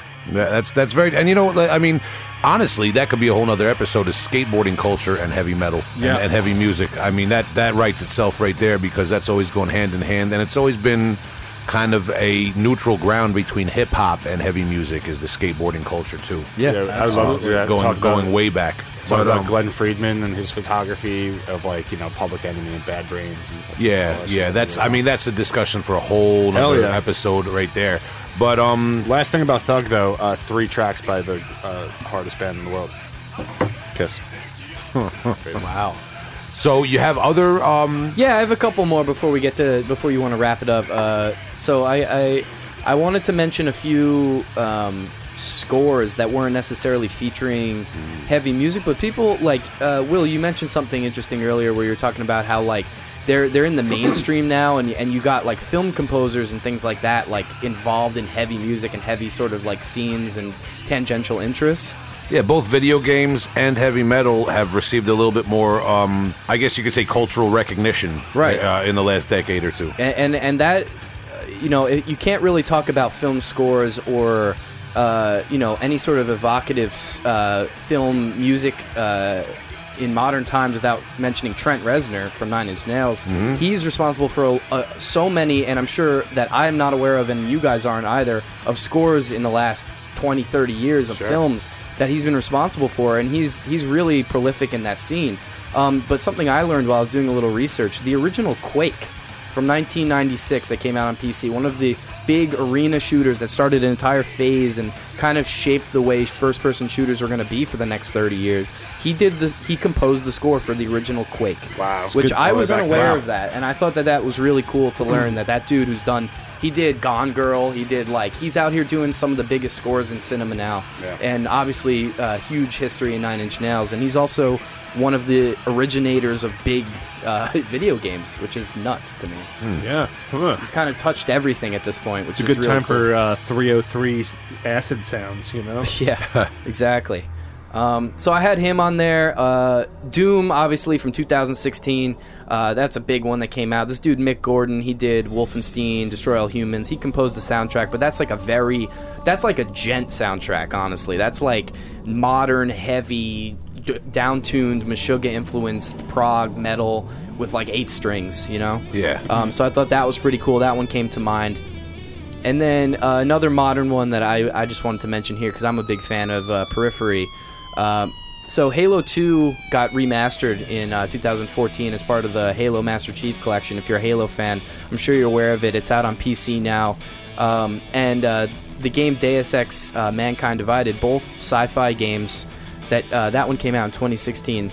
Misha Mansour, the guitar player, one of the guitar players from Periphery, he now has done original tracks contributed to both of those games, and he's touched the gaming sphere a couple times beyond that even. And I just thought it's just cool that I think they're recognizing talent in the modern metal scene and giving them a place in video games. Like not necessarily just featuring their tracks, but composing, taking off of what I think Trent Reznor started to do in the 90s. Fun. Would I be wrong to say that the advent of technology and the internet and crowdsourcing has allowed independent game designers kind of like a similar environment as independent musicians, where they can kind of do their own thing and crowdsource everything, and they don't have to rely as much on commercial investors and big investors? Nah, I think that's a good observation for sure. And I think even like the guy I just mentioned, Misha Mansour, he's a dude who he was on forums back in the day, like Periphery and his whole that cringy, you don't want to talk about gent, but whatever. This style of music and modern prog metal now, I don't think could have existed without forums and the internet. He came up that way. That's how I heard of him, was on 7string.org. 7string.org, man. This is where a lot of these dudes came up. That's where he was posting all of his like test mixes as Bulb using like Pod X3 and and then he went on to Periphery. Exactly. And then he went on to produce and even contribute to the writing of the first Animals as Leaders records. Yeah, that wouldn't have happened without him. It wouldn't have happened without him. A lot of those parts are written by Misha himself. Yep. And this is a dude who's using a pod for a couple $100 in his home studio would eventually become one of the most profitable and mainstream metal acts in the modern times. So it's kind of a testament to what you're saying, Will, is like the internet and the advent of sharing your demos and that whole culture has given a space for these dudes who wouldn't have had a voice otherwise or the money to now produce tracks or huge games. Yeah, wow. It's an interesting parallel, man. And just for the listeners, too, I'd like to point out that if you didn't hear, Dahlia, the dog, barked the second you mentioned animals as leaders. She's an animal, and she is also a leader. Yeah, she leads us. Thank you. She's as thick as an 8-string. That's what's going on. Yeah. But not to detract from the point that you're supporting there. The internet and crowdsourcing and all that sort of thing has made it a lot easier for independent artists of all sorts. And I think these video game designers should be viewed. There's an art to it, but there's also a technical skill to it. I mean, absolutely, yeah. Any other? Did you have any other? That's it. I just wanted to rattle those off really quick at the end. Tom, if you have anything else, I just wanted to mention some of the ones that I personally enjoyed or wanted to bring attention to. Yeah, there's one game that I think runs adjacent with the type of music that we talk about. But there's a game that I highly recommend for people who are very much in this world, an indie game called Blasphemous. Metroidvania-style game developed by Game Kitchen, released by Team 17, September of 2019, all consoles. This goes into what you guys were just talking about with the indie scene. So this game is... it looks kind of like one of these Dark Souls games that we've talked about, these Souls games. It's a highly polished pixel game. Dark, medieval imagery, really heavy on the anti-Christian themes, archgoat as fuck, really subtle pacing, but it's one of the best games I've ever played, look-wise. It's amazing. And it's a modern take on these old-school games, kind of kindred to the spirit of these newer bands playing old-school style music. Tom, is this the game where every level it upgrades the bit count on the characters, or am I thinking of another game? That's The Messenger. Oh, okay. Never which mind. is another cool game, but I didn't dive into that one. Okay. This is like, if I had to take a game and call it old school death metal, this would be the game. This is the blood incantation of games. Because they take something that has been done and just puts a new spin on it with new technology, but still stays very true to the roots. It's fucking brutal. It's the Necrota games. It's the Ulthar of games. And just to let you know, I did not finish this game because it plays like a son of a bitch. It is sadistic as fuck. It's hard. The imagery is kind of the encapsulating idea of what has been talked about tonight in a couple facets. One is the independent developer thing. This is not a AAA game. This is a game that people put all their fucking time and money into as a passion project, and then it got over. And this team made a lot of money off of it, and they're just doing it themselves. It's a fucking podcast, so I can't show you what I want to say about the visual stuff. But trust me, it's some of the most... Imagery is so dark and disgusting. Let me see something. Show me, because I'm here. Yeah, maybe we can help paint the picture. Help me paint with you. Look at that pixel art. Yeah, this is highly detailed. This is amazing. Brutal, pixel perfect combat. Smashing, slicing, stabbing. It looks like a black metal informed Castlevania. Yes. Wow, that looks so sick. Yeah, it's great, man. I love that. Yeah, so I want to shout out... Is that on Switch? Yes. It is? Oh, I have it on Switch. Wow. Yeah. Oh. I'm buying that tonight. Get it tonight. That's it. That's it. Tom, Well, Will's out. I know you love this game. Can we wait till they send us a check? Because you're really into this right now. Hold on. That's all right, man. yeah. I get real No, into that's stuff, fair. too. I'm like that. No, go check it out. Blasphemous, please. That looks really fun. You can find that on YouTube.com. The Not a fucking sponsor. graphics. This fucking game. All right. Thank you. I need Fucking killing me, dude. a bit of that. God. It looks really awesome, and I didn't realize it was like a side scroller kind of like that's my game. I can't do the first person. I don't. That's where they lost me with video games in general. I don't do first. This actually reminded me of something I did want to bring up tonight. I didn't want this whole episode to go away without me talking about Castlevania Symphony of the Night. One of the best games ever made. For PlayStation, obviously. Thank you, Will. It's like I said a million times already this episode. Do you I'm play not a video games? I'm not a gamer, Justin. Shit. But I have a few select games. I bought a PlayStation when I was in like 11th grade, and I got the Final Fantasy VII. Sorry, Dan Gargiulo. Yeah. And I played that. I left the house a few months later. Classic. And then Castlevania Symphony of the Night. Amazing game. I mean, it gave me chills, man. And this Blasphemous. Oh, honestly, man, what platforms can you play this game on? Every platform. That's great. This game, why I'm so psyched about it too, is Starting them up again. I know. The He's gonna play the Nintendo trailer Twitch. again. briefly. Yeah, I'm gonna watch. I'm gonna just make you guys watch me play the game. I developed a game for quite some time. It never got released.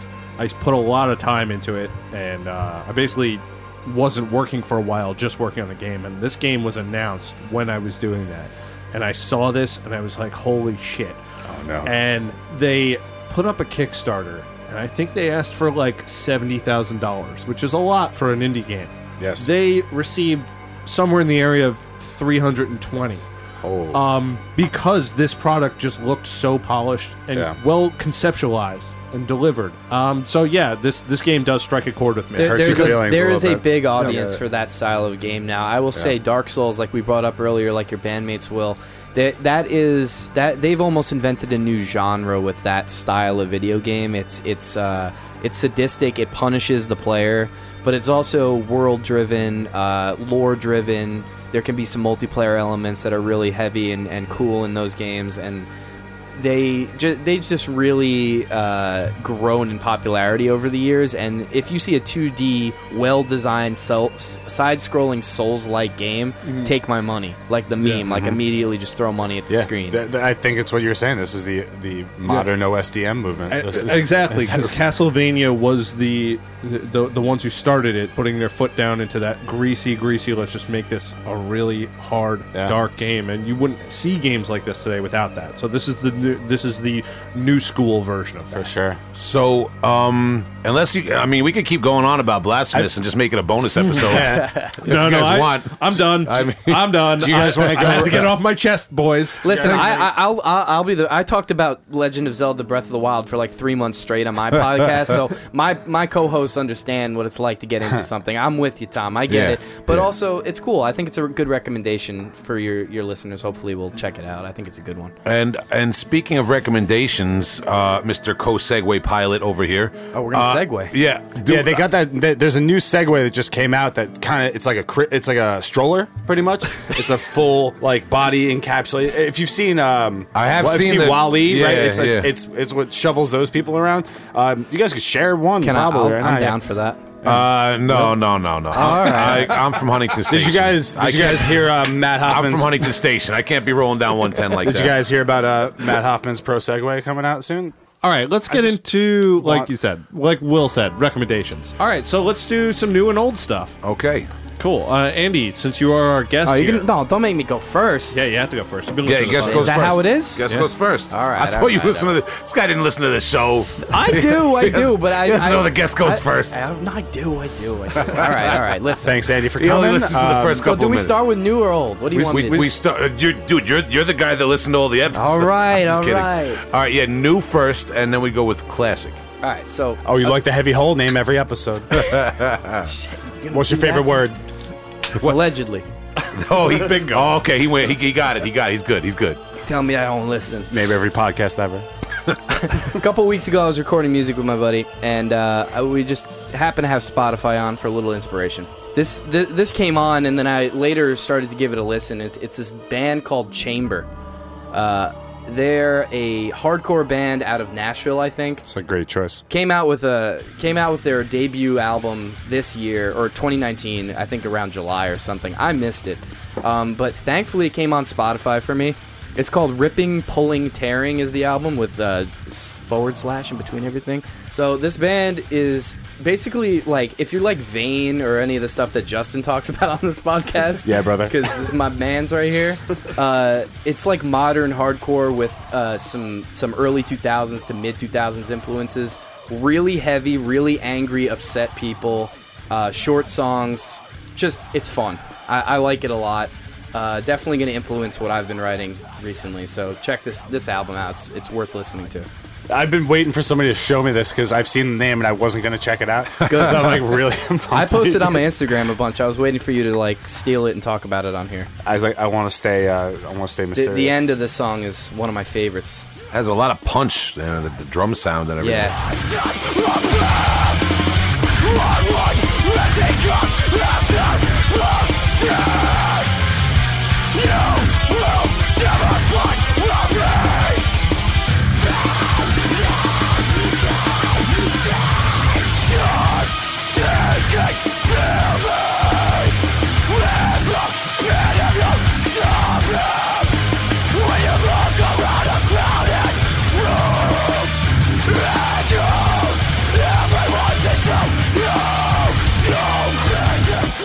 I have a new recommendation for everybody. Let's hear it, Justin. Good point. All right, Justin, what do you got, man? So I didn't do my homework as much as I should have done on this band. This band deserves a lot more, but I'm fairly new to it, and I can't stop playing it. So, Tom, it's a band called Mil-Spec.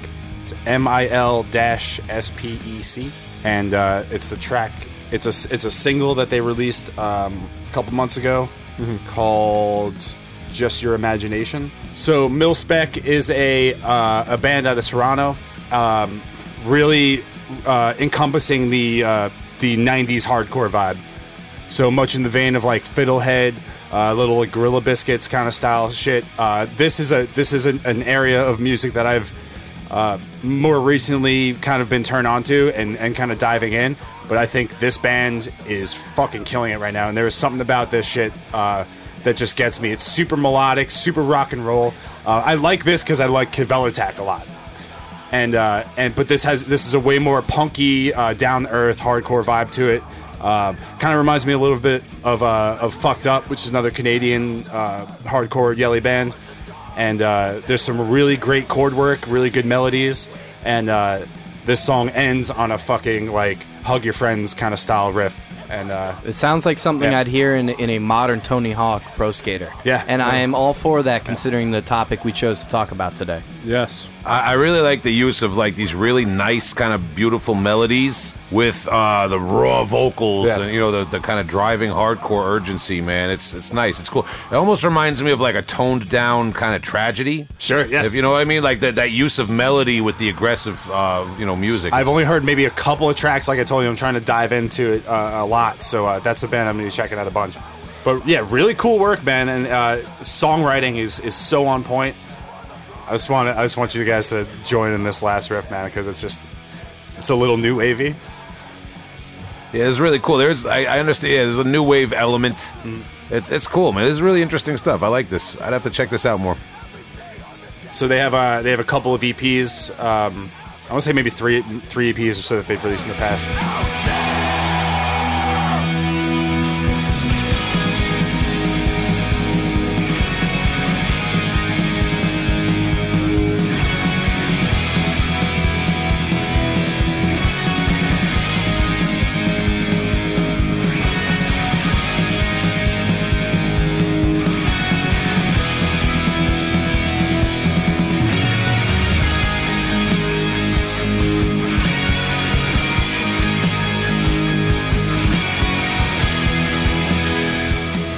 So this is a two-man band from California, Planet Vegeta. What am I hearing? As Andy said, it's a Dragon Ball Z reference.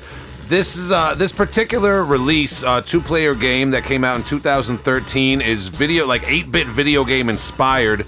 I did bring the release tonight. This is the tape edition that came out on Third Eye Grind Records. Oh, no way! Yeah, check it out. And Shout out to John. Yeah, our listeners can check out our whole episode interview that we did with our guest John Santiago of Third Grind Records. He released this cassette tape, and you guys can look at this layout. It's obviously clearly inspired by 8-bit video games.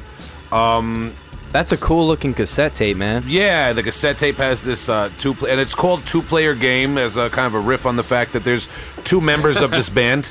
Generally, cool, I guess it's like a drum and bass type of band, some synthesizer elements too, things like that. It's kind of your kind of psychedelic, noisy, post hardcore, I guess, type of instrumental band. Man, really cool kind of drum and bass stuff, noise rock, whatever you want to call this. And John Santiago gave me this release when he put it out on tape, man. So I just had to bring this in because I thought that the the nature of the release, the artwork and everything was so video game adjacent. And it was relevant to a past guest of the show, an underground tape label guy. And it is really cool music. This is an awesome release. You can get this and their other 2 releases on Bandcamp. The other 2 releases not necessarily as video game related, but definitely science fiction related. And it's just really, it's cool experimental music with a groove and some interesting soundscapes that might capture your heart if you're a fan of science fiction and video games and heavy music. So I had to bring in this Planet Vegeta cassette tape of mine. These song titles are amazing. Vegeta. Oh yeah, you want to read a few? Yeah. You had me read something. You read it now. All right, I got you. So I personally love track 4, which is "This Next Song Goes Out to All the Guys Out There." That's a great song name. Famous words. We've got Nightmare Mode, which is I think a Diablo reference, and then "In Your Arms Tonight." Is that a cover? In Your Arms Tonight. I'm not even sure. Just dying in your arms tonight. I don't know. Must have been something I played as a video game. Casting Meteor, I think, is like maybe a Dragon Ball Z. A Final Fantasy reference. There's a lot going on here. I'm a fan of these song titles, Will. That's cool stuff. I like it. It's a fun band, and as I said, if you don't have a cassette player, you can find Planet Vegeta's work. Vegeta. All on, I don't watch Dragon Ball. That's right. That's why we're here. As I was saying, if you don't have a cassette player, like me, you can actually download all this stuff on Bandcamp. Yeah, so go to Planet Vegeta's Bandcamp. You're just gonna have to, whatever, bro. Get out of my face with this stuff. I listen to music. I don't watch anime. So, pretty intense. That's kind of cool. It's almost like the synths are almost like vocals. Yeah, they're like they kind of sound like some guttural weirdness going on underneath there.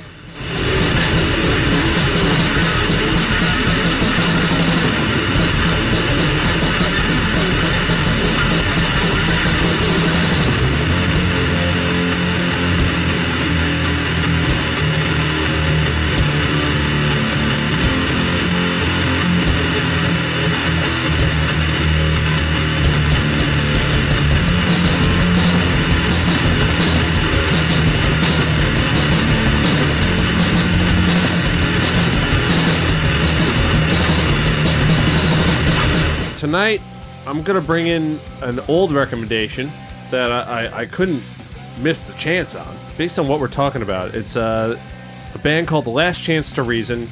Oh, man. I remember when we almost played a show with them and then they bailed. Oh my god, yeah. They were scared, that's fine. They couldn't commit to their slams. That's what some people were saying. Very true. That show put Moontooth on the map, too. Shout out to Moontooth. Oh, yeah. Oh, man, that was a great set. Tom, great bring right now. So this is their 2011 second full-length called Level 2. They were writing music based on video games and decided to make a video game based on this album, which I don't know if you can get anywhere in beta or something like that. I don't think it was ever finished, but the concept of this album was to release it with a video game. Yeah. But like a lot of people find out, myself included, video games are fucking hard. They're really hard to do. Well, what was great about this band? Oh, I'm sorry. Yeah, music is hard, but the timeline is shorter. Let's put it that way. Yeah, this band was really fun, man. We did a couple weeks of them touring around. They had the game set up at their merch stand. People can go up and play it. But what was even more impressive, I thought, was I think they played to a click live, and the levels were projected behind them, and every action, I guess AI action in the level was timed to what was going on in the music. Wow. And it was such a fun show, and everybody in this band was super talented.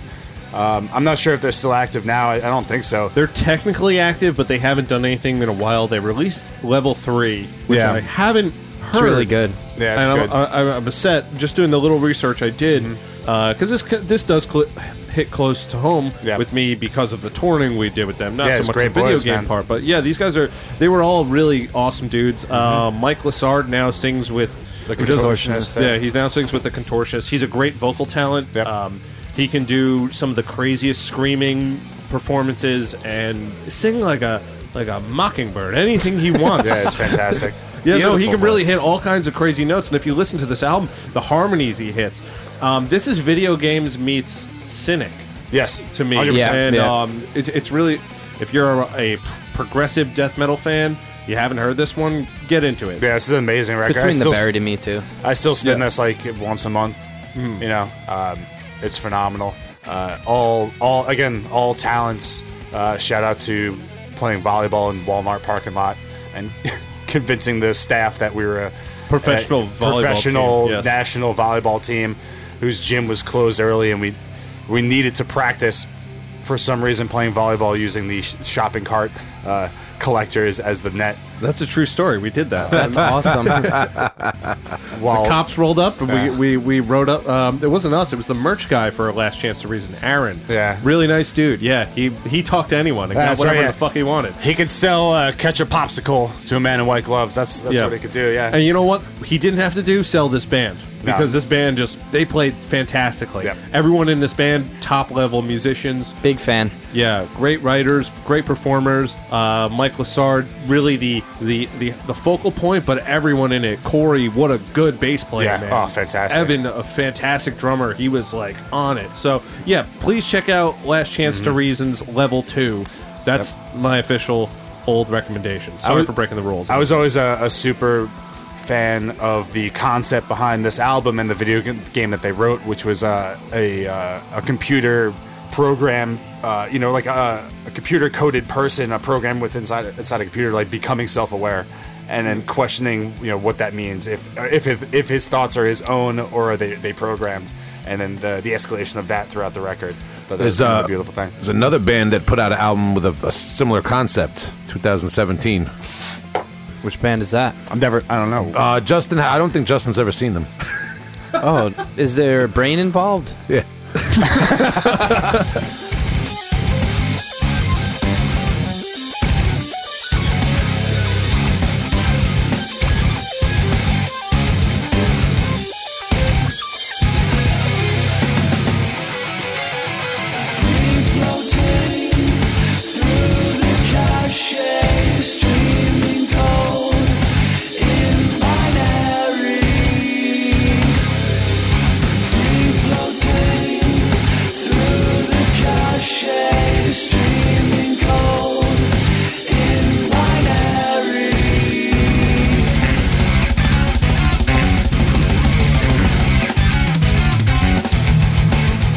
So is that a fake head? Andy, you got an old recommendation for us? Man, listen, I kind of, man, you guys crush it on these video game references. I feel like I fail this is where I fall off. I lost Will. Will's gone. He doesn't like me anymore.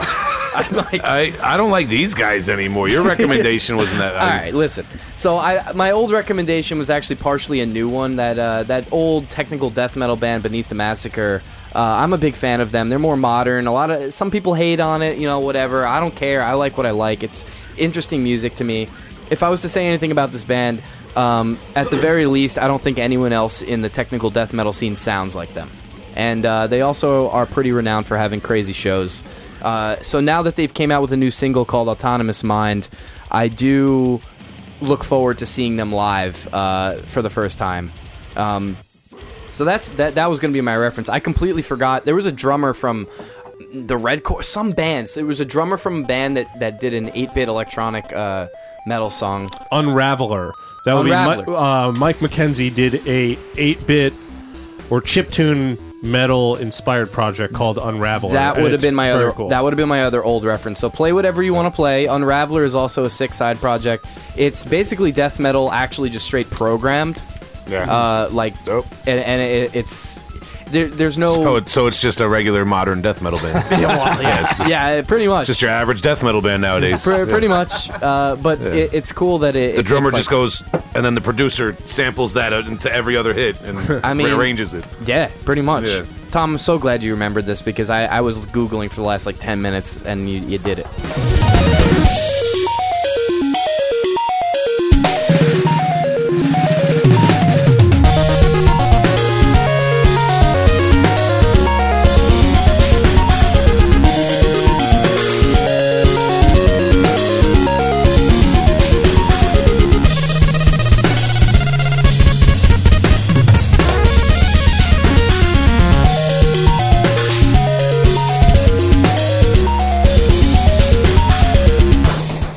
Okay, check it out. Classic recommendation this week. Horse the Band, their 2005 release, The Mechanical Hand. out on Combat Records. This is like what I think when I think of video game heavy music. I go to Horse the Band. It's the sickest, like, chippy 8-bit kind of keyboard sound in the most aggressive kind of fun way to me. This song is about Birdo, who was a boss in one of the Marios. Mario 2? Mario 2. Thank you. Sick. Throwing eggs. Thank you. Yeah, Yes. please. Yeah, You said like you're I not said, a gamer, Will. I don't super- believe You that. gotta actually strategically hop onto the eggs and then pluck them and throw them back at Birdo while avoiding more eggs being thrown at you. So that's I'm not what- a gamer, but that's one of my games. So Hey, that's man, it's ingrained in you, this gaming stuff. so that's exactly what this song is about. Yeah. We get to the end. We get to a great throw it back chanty gang vocal breakdown. I'm not going to say too much because, like I said, I'm unprepared. Horse the Band is the mechanical hand. If you like having fun and guitar and drums and vocals and keyboards and stuff, then listen to it because it's really fun. Interesting, like progressive type of band, man. Very hard to categorize band, Horse the Band. Yeah, they definitely bring the, like you said, fun. Yep. They have that, but in a very serious way. Yes. There's like an anxiety behind it.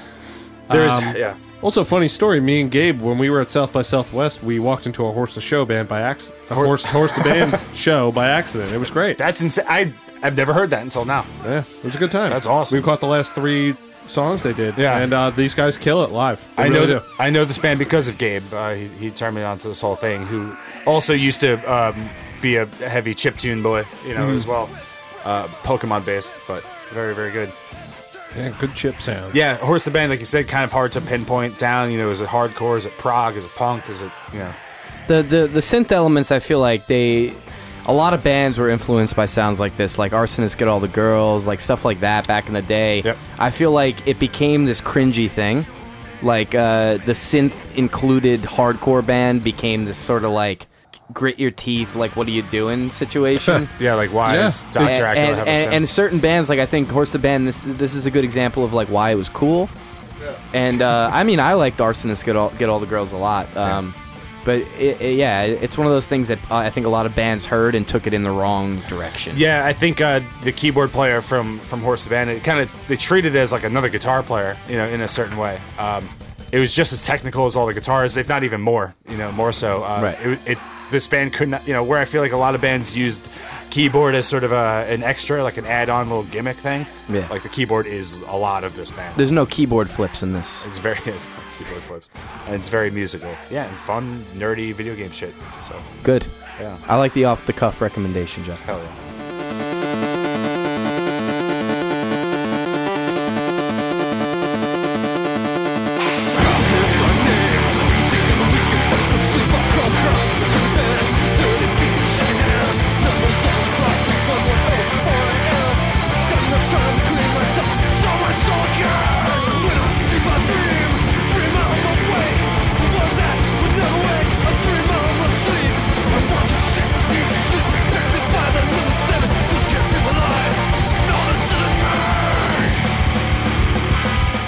All right, Will, you have an old thing here. Yeah, I have this, The Locust / Melt Banana Split 7-inch, released on Gold Standard Labs, I guess, which was the label based out of San Diego, California. Let's see what the year was here. Hold on a second, boys. A little behind you here. 2001 it was released. Actually 2002. I brought this 7-inch. I was scouring my collection tonight before the podcast to see what I had that was video game adjacent. And obviously that Planet, I'm not going to say it again, I don't want to get interrupted again, but whatever that tape was that I talked about before, that was very easily video game adjacent. The Locust Melt Banana 7-inch, I don't know that any member of either of these bands played video games or anything, but the music, the kind of eclectic, schizophrenic, weird sonic nature of both of these bands, I felt was weirdly appropriate for this video game episode, particularly Melt Banana. We've talked about Melt Banana before on the podcast. Yep. Yeah. The Locust, a band I don't believe we've really ventured too far into. That's a band from California. The drummer would eventually go on to be in cattle decapitation for a number of years, I think in the beginning of the band, and other members have gone on to other projects, and this band has kind of developed a cult following over the years, but they were more or less active in the late 90s, early 2000s, kind of known for like some strange insect-influenced stage presence and costumes, almost like a weird new wave punk-inspired brand of grindcore, sometimes utilizing different pedals and synthesizer effects. Locust was on their own tip, kind of vaguely associated with that Slap-A-Ham Records power violence scene. They did a split with Man is the Bastard, but this is just kind of like a crazy band that you want to get into. And I know you're a fan of the weird song titles, like my other recommendation. Yeah. I'll just quickly... There's the third Locust song on side A of this split is called 23 Lubed Up Schizophrenics with Delusions of Grandeur. Then the fifth song is called The Half-Eaten Sausage Would Like to See You in His Office. I imagine that's kind of like a work-inspired one. But these... Those who know. Yeah, but that's the Locust. The Locust is your own wormhole. Maybe we'll talk more about them. But Melt Banana was the band that I really felt... kind of was like in step with this video game theme episode, because Melt Banana's music, they utilize all these samples, keys, I don't know where, pedals, I don't know where the sounds come from, I just know they're there, and it has this very kind of psychedelic carnival, rushing at you a million miles a minute kind of effect. You know what I mean? The same thing that you get out of a lot of these video games. A friend of mine used to play these. What genre of game is it? Where like the 1944 like above shooter games where you're watching the plane That's from a shoot 'em above? up. It's For short, a shmup. Yeah, a friend of mine used to import these crazy games from Japan that were in that vein, but like impossible. Like Raiden? Radiant Silvergun was the one. Ooh, I never heard Radiant that one. Silvergun was the one, and it was impossible to play. But a friend of mine used to play these games, and just the kind of like epileptic fit, tantalizing nature of some of these games reminds me of the Melt Bananas music. What they do to you in an audio way, what some of these games do to you in a visual way. So I just wanted to bring Melt Banana back on the podcast and flex on everybody with this 7-inch that I own the physical format of. That's a cool one, You know what I man. mean? Big You know what I'm fan saying? of that. I'm Yeah. The artwork. over the moon about this artwork. I can't believe you had that in transport. This isn't the 7-inch that I put at the beginning of the bin. Yeah. In my room. Yeah, it's got very strange kind of Phallic. phallic symbolic art. I guess with two kind of like stereotypical depictions of homosexual men on the front. The art is very interpretive, of course, but this art in particular, It's a lot of fun, but you would put that inside of a 12-inch. Doesn't just to, so you don't have a family member find it. doesn't speak to me. It seems a little bit silly, and I don't know what kind of a message they were trying to convey with it, but it is what it is, man. Yeah, you're right. Definitely not like the normal artwork that graces the releases I normally bring here, but... I like it though. I like it myself. 'Cause I'm a fan of something that just fucks with you. It's immediately. subversive. It is. You look at that and you that's a conversation starter. But Like- well, if you're familiar with the Locust and Melt Banana, by the way, think a little bit about the name Melt Banana. Yeah. Okay, There you go. But that's all I'm going to say about It's like it. Limp Bizkit. Yeah, but yeah, I mean, in a way. But the Locust and Melt Banana, these are the two bands that are going to do it to you with the artwork too. These are subversive bands that don't ever do anything in step with the rest of the grindcore or metal community. They do their own thing. So I just wanted to recommend that to the gamers out there who might be able to appreciate that sentiment.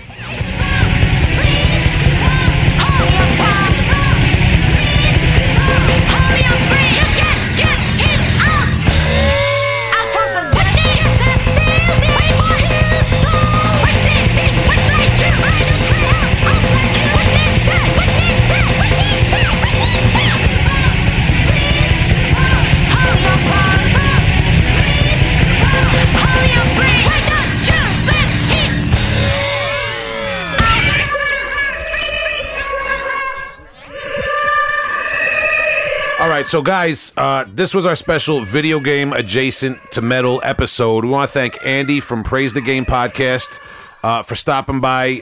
Andy, this was our first time really chopping it up, you and me, man. Yeah, It was man. great. I really appreciate it. We'd like to have you back eventually. Of course. I know you go back a little further with Justin and Tom, man, so I appreciate you guys not kind of excluding me to the corner of the conversation like I'm not the part of the cool kids table The whole because is I'm not a symmetrical. gamer. You know, I'm in your domain right now. Yeah. I'm a guest in your podcast, so I'm happy to be here. Thank you. But your podcast, what platforms is that available on? So we have this running joke when I do the exit of my podcast where I name the handles and then I say fuck Facebook. We have a Facebook, but Yeah. I don't use it. Yeah, my yeah. brother does the social media for us, but I am outwardly anti-Facebook because I just think it's a trash platform. That has nothing to do with you guys. No, we Okay. have. We have so hey, Instagram and Twitter. We're talk at later. PTG_podcast. If you wanna check us out there, we're also on like all the major streaming stuff like Spotify and iTunes and all that. So whatever. If you want to give us a listen, it's basically three dudes without editing, laughing and talking shit about video games for a while. Okay. Don't go on Facebook. I think our motto or our like slogan is the gaming podcast that digs through the gaming trash so you don't have to. All right. So we basically Love like to give our own recommendations for what people might like. Love it, man. Yeah. And you also have a musical project that you're working on. I don't know if you want to Yeah. divulge anything. Yeah, I mean that's super nice of you to ask. I was lucky enough to be asked by Justin many years ago to play in his project Thundertaker when it was in its infancy, and that was a great time. It's a great band. But I'm currently writing an album with a good buddy Andrew Rowland. He's a great guitar player that I've wanted to write with for a while, and we started this album endeavor a couple months ago, basically writing it grind style, couple minute long songs, heavy, fast, ranging from hardcore to more modern stuff, and we're going to self-produce it and release it in this year in 2020. So we don't have a name yet or anything like that, but I'm sure I'll be posting stuff about it at some point, so check it out. I imagine followers of your podcast would find information about it in the relating social media and things like absolutely. It's I don't want to like toot horns or anything, but I don't think it sounds like much that's come out of Long Island at this point. I like to think of us as somewhere in between like hardcore death metal and like modern prog shit. I don't even know, man. I'm interested. It's all over the place. So well, whenever it does come out, I'm sure we'll be able to let the listeners of our podcast know about it as well and talk about it here. That would too. be so nice of you. Thank you so much, And, Will. of course, man. And it's cross promotion. I'm not just trying to be nice here. Okay, let's do business. You are. No, You're a nice we're dude. doing man. business here. This is kind of you. Speaking of doing business, we are on Facebook. All right, sorry. Don't apologize to me. Look, I don't have a personal Facebook really that I use much or anything. I'm not on Facebook for the social commentary, okay, that of others. We have our Facebook, Heavy Hole Podcast. We also have our Twitter and our Instagram, Heavy Hole Podcast. If you want to email us at heavyholepodcast@gmail.com, please feel free to do so. I'm still up to fixing those popped cassette tapes, if anyone's got one out there. Right. Email us. You can send it over. We'll fix it up for you, whatever you got to do. Tom, if I wanted to call you up, but you were too busy playing video games, and I wanted to leave a voicemail for you, what would the number be? I can't pause it, Mom. It's online. It's 631-837-3274. Oh, so funny. What's the number again? 631-837-3274. All Check right. it. So Andy from Praise the Game Podcast, we really appreciate your time. We appreciate you coming down to the studio tonight and talking some shit with us, man. Hell yeah. We're going to be watching your podcast, watching for your music that's going to come out eventually, man, and hopefully we get you back for another one. So this is Big Will here. I'm Tom. You know me. This is Justin. This fucking guy H-Ton, over the here. best fucking times. guy. Fucking How's it guy going? over I'm just trying to figure out. We're going to Taco Bell. We're getting some pizza. Not letting it go cold, eating it while it's still hot. A lot of things to go on into the night. Make your decisions, make your plans. Heavy Hole 2020. Oh, my God. All right. All right, see you one. on the other One. side. That's enough for you. I got to tell you a couple of two things, Justin, all right? Oh my goodness. You play too much, but that's okay because this is our game episode. 1. Done. That's a rat. I wear camo because it's urban assault Can vehicle. I watch you guys fight? This is why I came on the podcast. No, that's not until season 3, man. We got to save this.